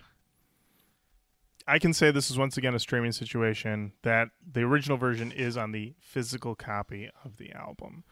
Physical copy, baby. Physical copy. It's just better. It's just better. This one actually is not... This is not my favorite of the songs. I don't know what it is, but this one feels like a little like it's repetitive like the other ones, but is not as interesting to me, and so I kind of lose interest pretty quick. So it's fine. I love it's not it. bad. Stone Cold but classic. There you go, Jenny. Thoughts on NWO? Well, this is once again a situation of my only experiences with what's on streaming. I have to say I didn't mind it, but, I don't know. I didn't have the true experience. I liked it. It felt a little Rammstein-y to me in some ways. God, who knows? Who knows? I feel like I'm living in some strange dimension, only having the streaming version. Can I even trust my own thoughts? I don't know.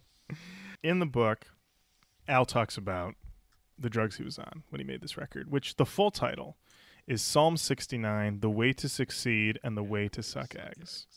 He said, Mikey and I were complete heroin and coke bingers, up and down the yo-yo ride, and large quantities of it. We were full-blown addicts. We did speedballs, these mixtures of heroin and coke, all the time.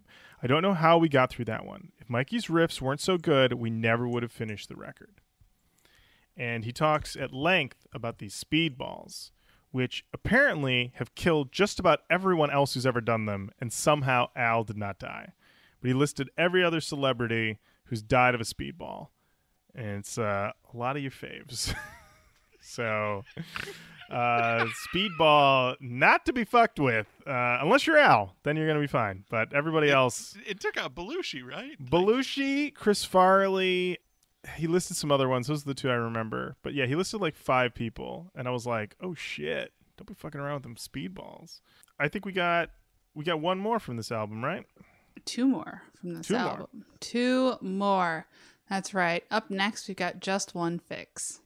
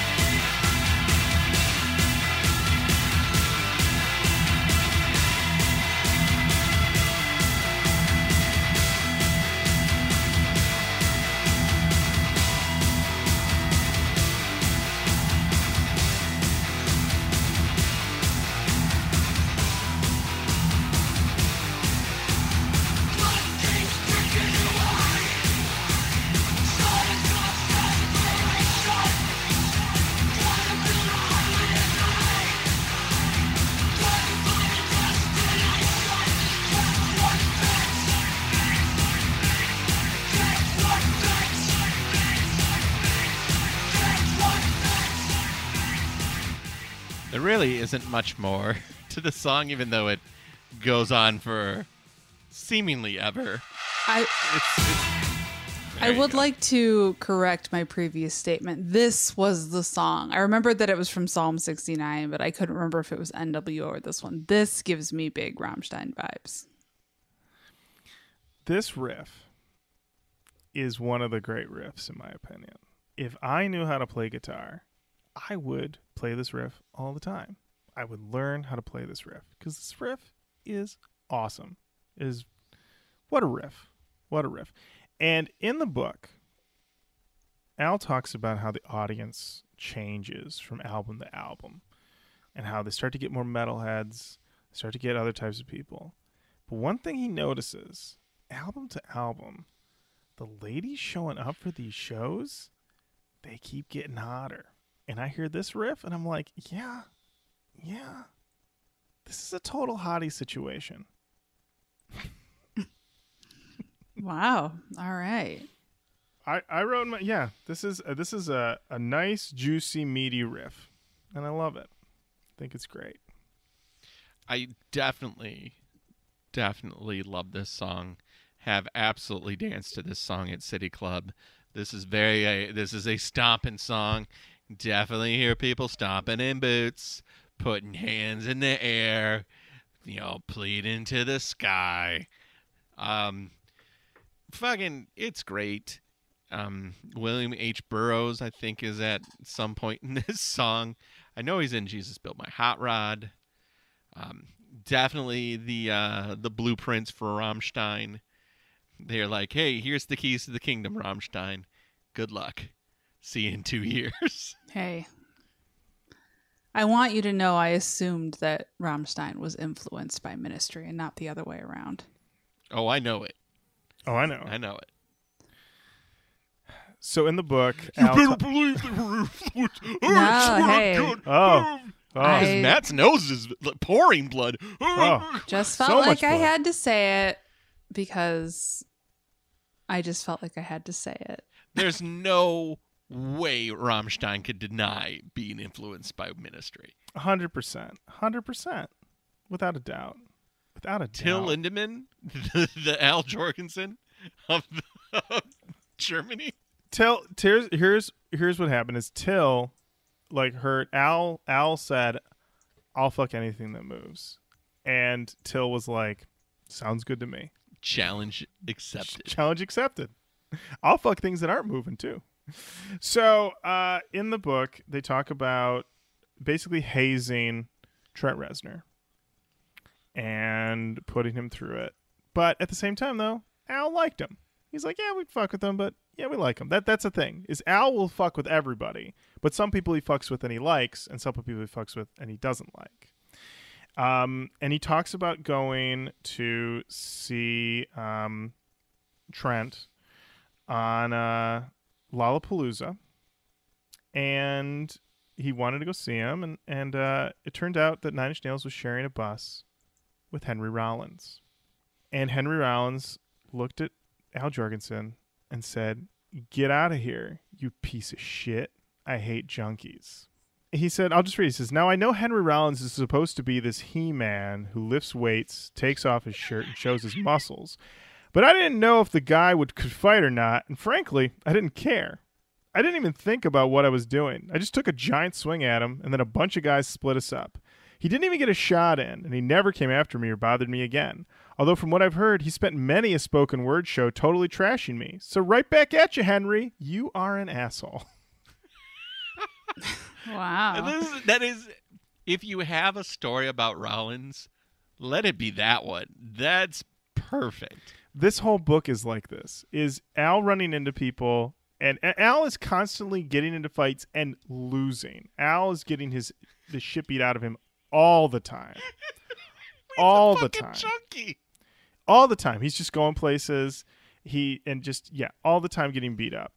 And he tells the story early on that he went to score drugs and he was in a bad part of town, and they were like a bunch of bad looking dudes surrounded him and they were going to kill him. And then one of them realized that he was the Everyday is Halloween guy. like he said, I think he called him like the boop boop boop man. He's like, you're the boop boop boop man. You can go.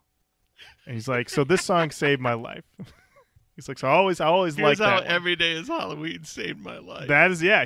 He'll mention offhand, like, yeah, that song, that person saved my life, and then later on, it's like, yeah, they literally do. So I can't even stress enough this book. It's incredible.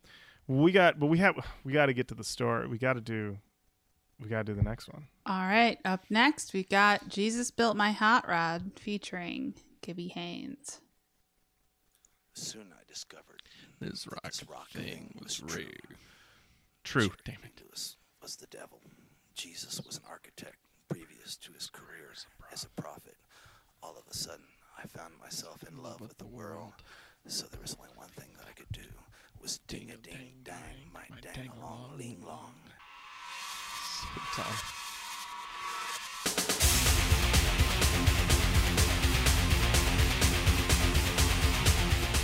Talk about a home run. Total home run. Like, yep, just let it play for 5 minutes. It's fine.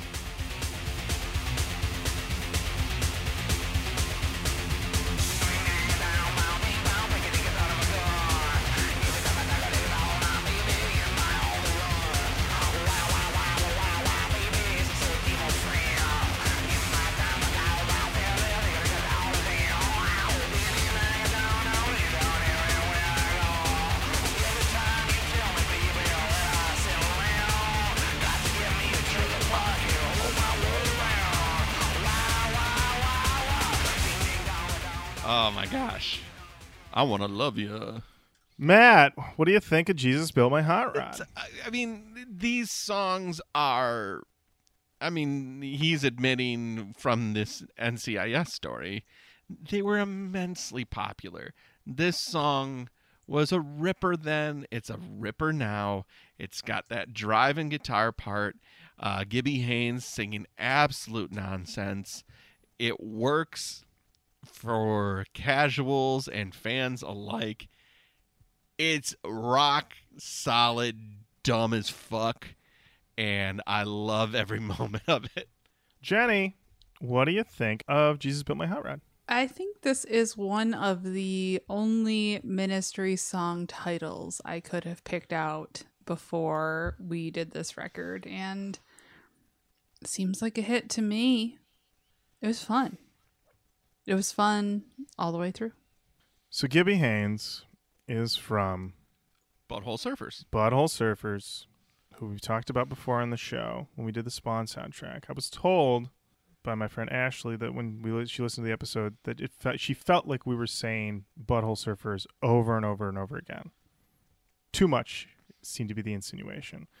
I don't know. It's just a fun band name to say. So Gibby Haynes of the Butthole Surfers. I'll just read what Al has to say about him. This is right after he almost got into a fight with Henry Rollins. He's like, I hung out backstage with Gibby Haynes, who always cracks me up because he's out of his mind. Some musicians act crazy on stage and then get off and might as well be English professors. Some of them actually are. But Gibby's a genuine freak, which is why I love the guy. He's the real deal. And so he invited him to come to Chicago Tracks after the show and work on a song. He agreed. And he said, I'd been working on a song with a really cool riff, but I couldn't figure out any vocals for it. And I thought it might need fresh perspective. Gibby came in completely shit-faced. He couldn't even walk. I looked at him, laughed, and said, hey, man, let's see what you've got. We set him up with a stool, gave him a microphone and a fifth of jack, and played the track. But we didn't exactly get lightning in a bottle. Gibby started babbling some incoherent nonsense, knocked over the whiskey, and fell off the stool. We propped him back up again and heard bing bang, dingy dong, wah wah, bing a bong, crash back on the floor. We went on like that for take after take, getting nothing but gibberish with a few discernible words like baby, gun, trailer park, around, and why. Finally, Gibby passed out. He was gone. That was it. But I knew there was something there. If only I could extract the magic. It would be like pulling a diamond ring out of a septic tank. And he said that, the song, he edited the song at home. And he said, even though and this comes up a lot, even though he is strung out on so many drugs, like I said, he's doing speedballs that are taking out celebs left and right. Legends. He's like, I have the rock steady hands to conduct delicate brain surgery when I'm cutting tape. Doesn't matter. So he cut it all together. He added some samples about drag racing, put some stuff in, had some solos put in. He put in the spoken word intro, which he says is complete nonsense. It means nothing. He says, to this day, journalists ask me what the intro and lyrics are about, and I honestly have no fucking clue. We were just winging it. They also were given $750,000 to make this record, and 90% of that went into their arms. That is a direct quote. Jesus. From Al on that one. And it comes up a lot in the book. Al has been in more fights with Gibby Haynes than any of us have had a hot meal. Like, I think he was fighting Gibby Haynes to a standstill constantly. Like, they were just like fighting until I think like they fell asleep or something. Really wild shit. Robert Christgau, he reviewed Psalm 69. This is what he had to say. Like the good Orthodox category haters you'd figure, these perverts claim they're not industrial, which is true only in the sense that Led Zeppelin wasn't metal. They may be too good for the category, but that doesn't mean they're not of it. And like Led Zepp, they're cold bastards who are worth your time even if you think you don't like what they do, which is toning up your cardiovascular system by running you over with a tank. Their rockism is checked somewhat this time by a meticulousness that may put off casual sympathizers, but from synth ooze to caterwaul, the care they put into their din connects as an aural wit that complements and undercuts their over-the-top doom-mongering. You don't laugh with them, and you don't laugh at them. You just throw back your head in glee at the unlikely fact that they exist. A-. So, Matt, you said that this is the tail end of peak ministry. So where do you stand on your ministry ranking? Are you in agreement that Psalm 69 is the peak? You know, this is the tour I saw them on. And once again, for new listeners, this bill for the Psalm 69 tour was Helmet as your opener, Sepultura as your middle, and then Ministry. And it was a fucking powerhouse. And that's Sepultura touring Chaos AD. So That's a hot show. It was a hot show. And Helmet doing Helmet meantime. So Wow. that's pretty impressive. yeah, so it was a hot lineup. It's hard to argue because I would say of the known Ministry songs, Jesus Built My Hot Rod is probably one of the top known Ministry songs because it just kind of has ended up on Beavis and Butthead. I think it was there. It has been in more things than any of the other Ministry tracks. My personal favorite Ministry album is still Mine's a Terrible Thing to Taste. But Psalm 69, I would say, is peak powers. This is the apex for them. They don't top this. There you go. All right. Well, there you have it. Songmeanings.com, I just did want to mention one comment. Because really, it's when going into these comments, I was like, none of these are really going to touch what's going on in this book. But there was one comment that I did want to mention, and it is from Razor Masticator, who said, this song is great to fuck to. That's having your dang along ling long ding a ding dong danged. Gibby rules. And you know what? Respect, that took a little bit of effort. I appreciate it. A modicum. A little bit. Just a touch. Wow. Just the thought. It's too much to bear in these times. Oh, I should mention, Matt, you brought up that tour. In the book, he says all of the 90s tours, the dates and venues were planned around proximity to their dealers. Not a shock. That was one of the least surprising revelations of the book. All right. Up next, we've got Reload, the 12-inch version from the Reload single. 2, 1, roll 5.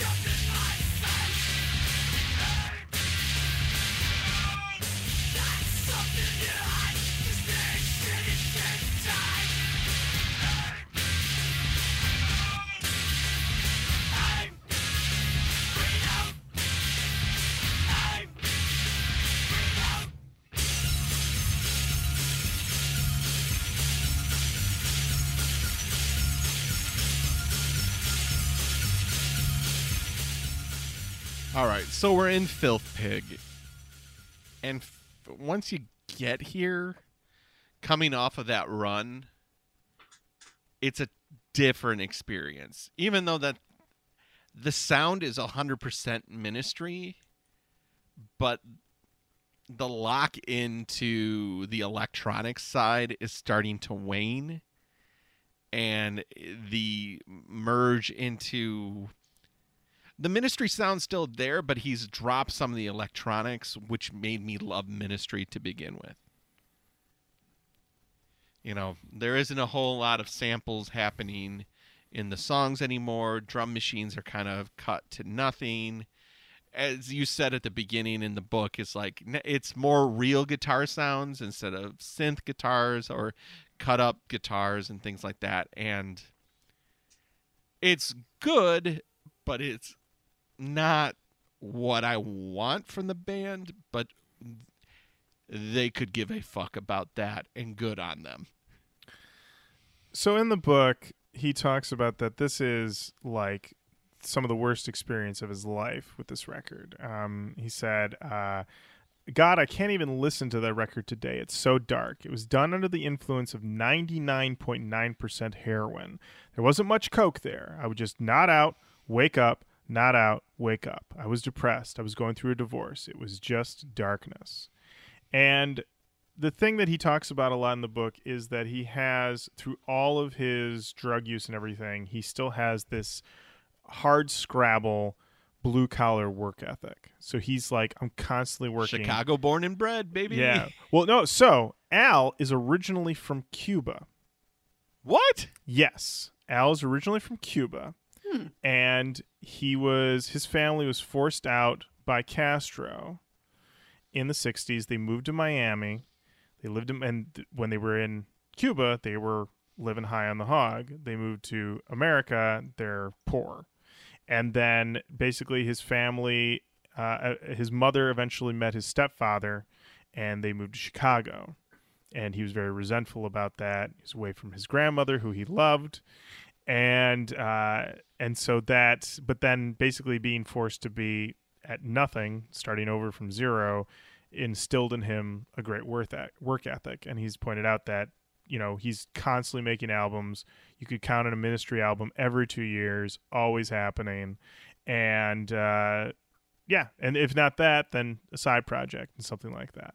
So he's constantly creating, constantly making stuff. So even in the, like, deep into this drug use, he's still like, it is funny that he'd be deep into this drug use and still be like, gotta make this record. Gotta pull this thing out. But I remember hearing Reload back when this record came out, and thinking it sounded pretty sick.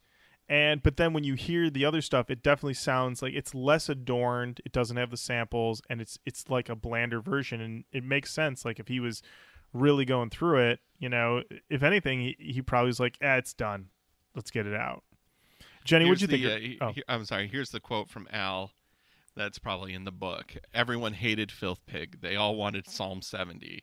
and I gave them an electronic-free record full of gun-in-mouth dirges of nothing but pain. Aside from the cover art, the humor was gone. All that was left was the misery, and I still had to tour the fucking thing, which went down in history as the intolerable, absolutely depraved Sphincter.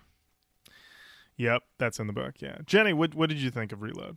It definitely was a shift in tone, but I didn't dislike it. I think maybe because electronic music isn't really what resonates with me immediately, as it isn't my top go-to. It probably didn't hit me as hard as somebody who was like, what I really like about this is that electronic aspect. So I enjoyed it. It felt like I guess in a way it felt a little heavier, but I don't know if that's right. In some sense it sounded a little heavier to me, but I don't think that it is actually heavier than any of the earlier thing. It just had a different vibe. It definitely has a different vibe, and I think it's definitely more discordant and less of a groove. I think that's another big part of it. Which, yeah, I definitely could see why I connected to it as I did. I mean, I definitely say, like, at the time I remember thinking it was like sick as fuck, and then hearing it now I'm like, maybe not so sick as fuck. So I think we're ready to dive into this next one. All right, let's do it. Up next we've got, and apparently Reload was from Filth Pig as well, which I didn't realize, so I learned something today. We're still in the Filth Pig zone, and we've got Lay Lady Lay, which is of course a Bob Dylan cover.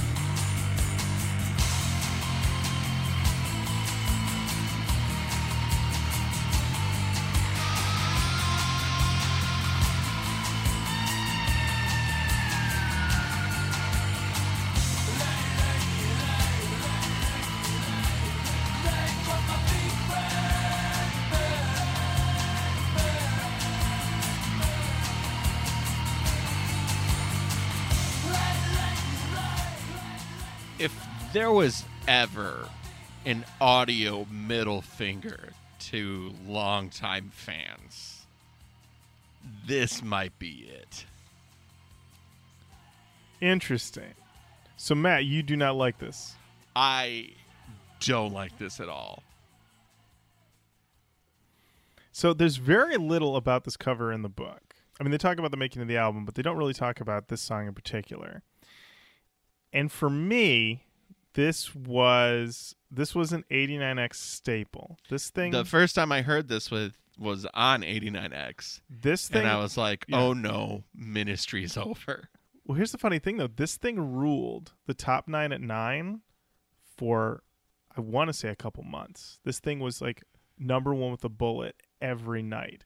And what I think it was is I think it was the hardcore Ministry fans who were old school 89X.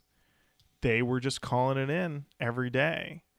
And for me, I have always had great affection for this song. I remember thinking it sounded pretty cool at the time. And so I don't even know if I could really be like objective about it. I definitely can see where you're coming from, Matt. But like for me, like this song is honestly like, this is like, I feel like I'm back in like my childhood bedroom when I hear this song. This song takes me back in like a really specific way. And so I love it. This is honestly one of my favorite songs on the album. Jenny, what do you think of this one? I saw this on the track list before I heard it, and I went, oh boy, what the fuck is this going to be? And I was pleasantly surprised, given now what I have heard from the rest of this record and what I know about Ministry fans. I can see how this would be absolutely terrible for you.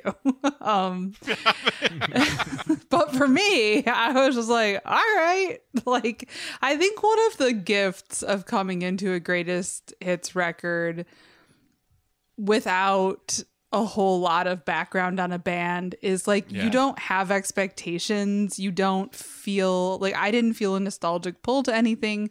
So it was pretty easy for me to just kind of like bop through and be like, oh, I see how this has changed. Okay. Oh, interesting. This is a different direction. Because I don't have like any stakes in this game, you know? So by the time we got here, I was just like, all right, sure, we're doing this now. Nothing more new metal than a cover. So, but I can imagine being on the other side of this, being like, what the fuck is this? Yeah, this thing ruled 89X Top 99 for what felt like forever. It felt like you'd be listening and like all your favorite songs would be in there, and then it'd be like, once again, number one, Ministry Lady. I was like, okay, all right. They're clearly super popular. As I said earlier, I did eventually pick up Filth Pig, and it sucks a whole lot. I ended up selling it back. I don't know if it necessarily is a used bin staple. I don't really tend to find too many Ministry albums in general. When I'm big thrifting, I was big thrifting today. It was a used bin staple at the time, but I think it dried out. I think time has been kinder to Filth Pig than the moment was. Mm-hmm. Because I do think there was a lot of people like me who were expecting another, like, Psalm 69, something in that vein.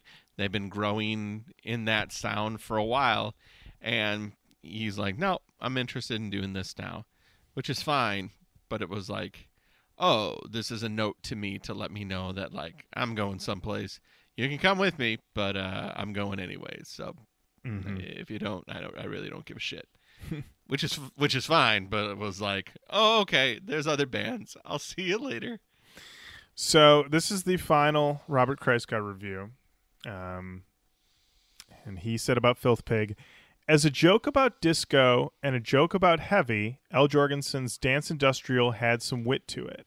Here, the motherfucker realizes that metalheads will throw money at you long after your hip cachet has gone the way of your hard-on. Result, not counting the funnier-than-shit Lay Lady Lay, a grindcore album worth hating. C. We are entering a new era. This is the Dark Side of the Spoon era. And the first song is Supermanic Soul.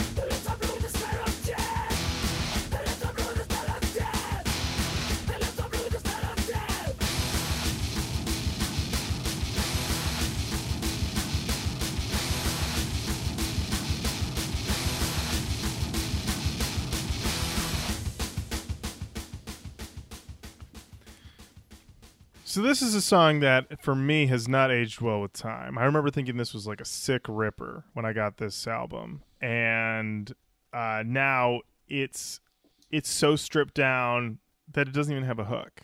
It's just like 3 minutes of that drum beat and screaming over top of it. And, yeah, not great, in my opinion. Matt? Yeah, I mean, you hear earlier in the track list Stigmata, and then you hear this, and you're like, yes, I understand it's the same band. Like, the trappings are there, but Stigmata is such a better song than this. But I was a little softer on the Dark Side of the Spoon stuff. I still hate Filth Pig. I still think Filth Pig is bad.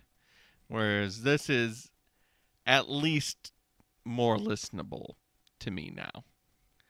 But I think it's totally irrational and completely emotional with Filth Pig. Jenny, what'd you think of this song? I thought this song was only okay, but I have to tell you, my dog usually sleeps in the room that we record in while we're recording, and he's been sleeping like a peaceful little pup. And I will tell you, when this song started, I noticed some movement out of the corner of my eye, and I looked over, and his little tail was bopping. So my dog loves Supermanic Soul. I thought it was just okay, but puppy approved. Puppy approved. In the book, Al talks about his drug use while making Dark Side of the Spoon. He said that album was done with major amounts of heroin, but the coke came back too. That's the only way I could get through the record. I'd shoot up some heroin and pass out, then I'd shoot up coke so I could get up and keep working. It was really demoralizing. Sounds about right. Yeah, this one I just remember hearing these songs on this song and the next song on Comcast Music Choice. That was the only place I ever heard these songs. They'd show up on the alternative and I think it was just the alternative music channel that they had, and I was like, "Oh, Ministry's back!" And then I saw that album cover, and I was like, "Are Ministry back?" So we got one more from this record from Dark Side of the Spoon. Yes, we do, and that is Bad Blood. Well, before we do that, how respectful of our time is this Greatest Hits? This Greatest Hits record comes in at 75 minutes and 12 seconds. It's a long one. It is. As is this episode. Yeah. I feel like, though, when you're dealing with the Greatest Hits, you got a lot of ground to cover. And I think that's kind of, that going in, is that True. It's not an album. It's a journey. You're going to get up to date it came out, the career. That's the idea. So, I mean, he's since made many more albums. If he were to make another Greatest Hits or another Greatest Fits, it'd be double disc, baby. So, True. something to think about. Right. And Matt, I don't know if you know this though. The version of Bad Blood that's on streaming is different from the version on the physical copy. Oh. Yeah, the only thing that's available is this alternate mix. Well, let me do this. There we go.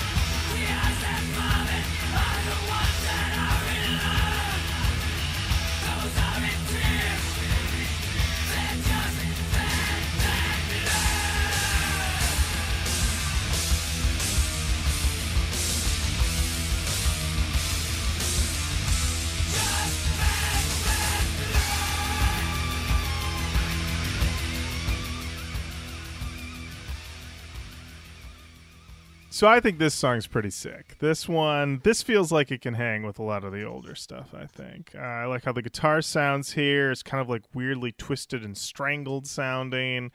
Yeah, this song's a ripper. I really like Bad Blood a lot. Also, it's on the Matrix soundtrack. And according to songmeanings.com, every single person on that website got into Ministry from the Matrix soundtrack. So smart placement on their part. For sure. Matt, what do you think of Bad Blood? I mean, it's undeniable Ministry. It's them doing what they do. I like this one. I mean, it is of the DNA of the earlier stuff. I don't know if it's because it's not as locked in as the earlier ones. Like, this feels much looser than some of the other earlier Ministry tracks. But this seems true to the Ministry DNA. I mean, how could you say it's not? I think you'd be hard-pressed. You hear this, and if you don't think Ministry, I don't know what band you would be thinking of. Absolutely. Jenny, thoughts on Bad Blood? I liked it quite a bit. I love the Squealy Boys. I could imagine getting into this, listening to the Matrix soundtrack, if I had done such a thing. But Missed opportunity, Jenny. I know. Could have gotten into it. I have a few friends who are like, if you aren't into the Matrix, then you cannot be my friend. So I just remained silent. One of them stood up at my wedding. Oh, wow. Wow. I know he doesn't listen to the podcast, so it doesn't matter that I said that. But he's just like, how can people not be super into the Matrix? And I am just like fully neutral. Fully neutral. Yeah. Well, there you go. So, like we said, Robert Christgau stopped reviewing Ministry records after Filth Pig. He said, enough's enough. But that didn't stop Rolling Stone magazine from reviewing Ministry records.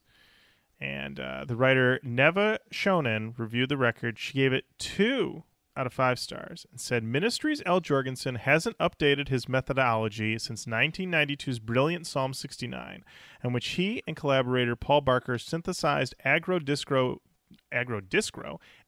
disco beats and heavy metal instrumentation into the ultimate in industrial dance music.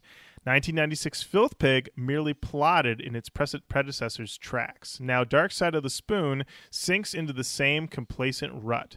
From the stentorian rhythms and predictably ghoulish vocal samples to the bellowed doomsday incantations and chugging wall of guitars, everything here feels like a reflex.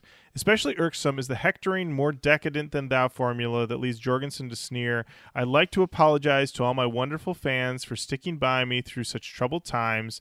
I love all of you so much. I wish I could take you all to the Betty Ford Clinic. Spoon is the sound of a great band slipping into a self-induced coma. When Jorgensen wails, I always wake up angry because I always wake up me, from Eureka Pile, the only plausible response is to hit the snooze button. Wow. Got him. That's a got him. That's a got him. So here we are, you guys, on the final track of the greatest hits of Ministry. That's right. It's not even a Ministry song. It's not, but hey. Hey. Here we go. It's an Al Jorgensen project. That's right. Project. Hey. We're Sorry, I was eating ham during that part. Who isn't? I've been eating Who ham isn't? this whole... I have Thanksgiving ham left. Oh, yeah. Same. Maddie Hammy? Yeah, I'm right here. Ham. We're all eating ham all the time. We're all having it. That's Just shoving hams. when we write our tell-all book about behind the scenes. Oh, at shit. Roach Yeah, Coat. Roach Coat shoving hams. Yeah. Yeah. We're completely powered by ham. All right. The last track on this record, Supernaut, which is a Black Sabbath cover.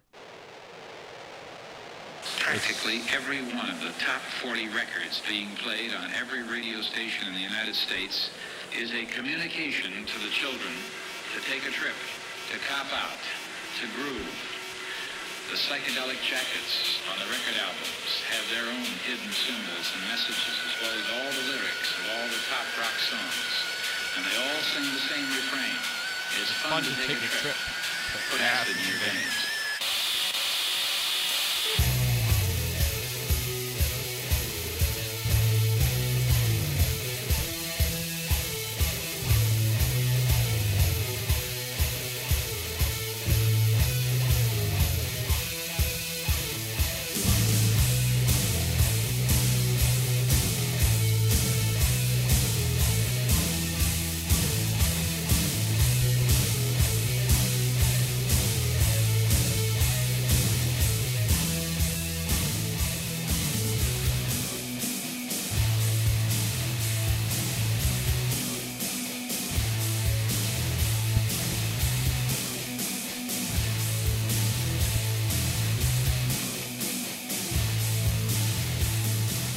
I am a teapot. I'm short and stout. Here is my handle, and here's my spout.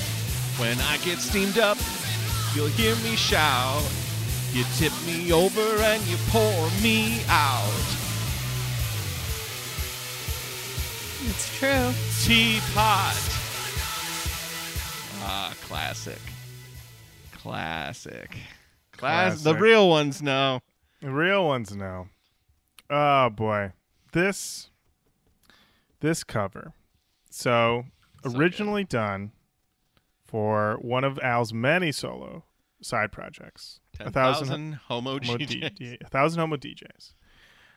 Initially recorded with Trent Reznor. His label would not let them use his vocals, so Al had to just do it without his vocals. And apparently the version with his vocals can now be heard on the new Wax Tracks compilation box set. So if you want to hear it with Trent vocals, that's where you need to go. But this version is actually a re-recorded. So they initially done this for one of the Nativity in Black Sabbath tribute albums. And then they re-recorded it basically Ministry style for Greatest Fits. I love this so much. That riff is insane.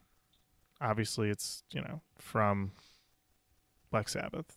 And those guys, I don't know if you've listened to Black Sabbath lately, but those guys are pretty good. They're pretty good. They're pretty good. They're pretty good. I've heard tell. If you've heard about a little band called Black Sabbath, check out some of them records. Paranoid, Master of Reality. You want to hear a little Trent vocal? Yes.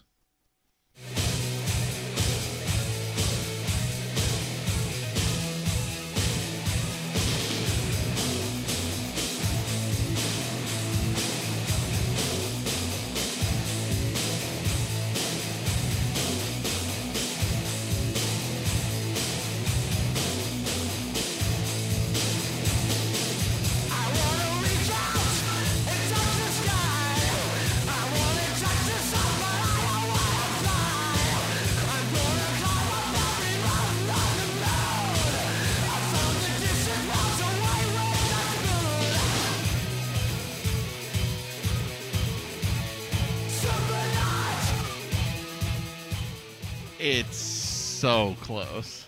It's close. It's close. You Jenny, can hear it. Oh, yeah. But it's close. It's close. Jenny, what did you think of this cover? I thought it was an interesting way to end the Greatest Hits record. I could have done without it if I'm being totally honest, which I am. So there it is. There it is. More of that classic Jenny honesty. Jenny wow, honesty. I know. The hottest takes. Didn't care for it. Watch out. Someone probably swerved off the road when I said that. Matt, where do you stand on this cover? Oh, I love it. Mm-hmm. I love it. But it's much more nostalgic dancing at City Club and singing Teapot than it is even the song. And the song is passable at best. It's fine. Ooh. I mean, the song is great, but the cover is passable at best. I mean, it's just a fine cover. Well, I love it. I love it. I love it. First time I heard it in college, I was like, "This is incredible." Yeah, and then I think this re-recorded version is even better. I think they beefed it up in all the right ways. So, yeah, big fan. For me, I was like, "Yeah, that's the way you run the record." For me, and then actually, and I think in 2008, they did a whole album of covers called "Covered Up." And it has this on, it has Lay Lady Lay, and then a bunch of other covers. And that record is, I think it's the last Ministry record that I listened to. That was pretty good. That's a near front to backer, as I remember it. And that's the album. That's the Greatest Fits from Ministry. Obviously not new metal, so we're not going to put it in the canon. But let's talk about it as, I guess this is the part where we talk about gift talk. Give a gift talk. Gift talk. And Matt, we'll start with you. You picked this as the gift. And what a gift it was. Truly. I mean, I think we all enjoyed it in our own way. I think it's a good gift. I think if you're curious, if you have somebody in your life who's curious about what industrial music was all about, you can give them this and they will know whether to explore further or stop where they are. That's fair. Jenny, you were gifted Greatest Fits. How do you feel? I feel great. I liked it very much. You know, it made me say, maybe I'll explore ministry a little bit more. So, thank you for the gift. There you go. I have to say, diving back into ministry after a long drought was very nice. Reading the book about Al gave me a lot of insight into the mind of somebody very different from myself, to say the least. What? What? Yeah, a little bit. You know what, guys? I know I seem like a bit of a loose cannon on this show at times, but I'm nothing compared to Al. So yeah, this is a great gift and definitely gives you a strong overview of the prime era of the band. According to Al in the book, which let me tell you, really, if you're giving the gift of Greatest Fits, giving the book with it is a perfect combo. Al believes that his best music was and is still ahead of him. And he feels that when the book came out was 2013, and he had done a run of albums criticizing Bush 2, and he feels like some of those records are some of the best things that he's ever done. Also, he was clean when he did those records, except for alcohol.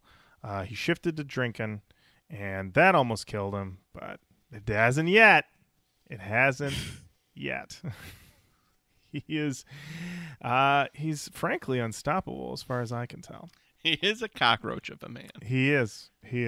With this, I have to say though, like my great affection though is still honestly with the covers. Lay Lady Lay and Super Not are still always going to be my favorites. But I mean, Lay Lady Lay is a strong nostalgic pull, like forever. It's kind of crazy. Like listening to it just took me back.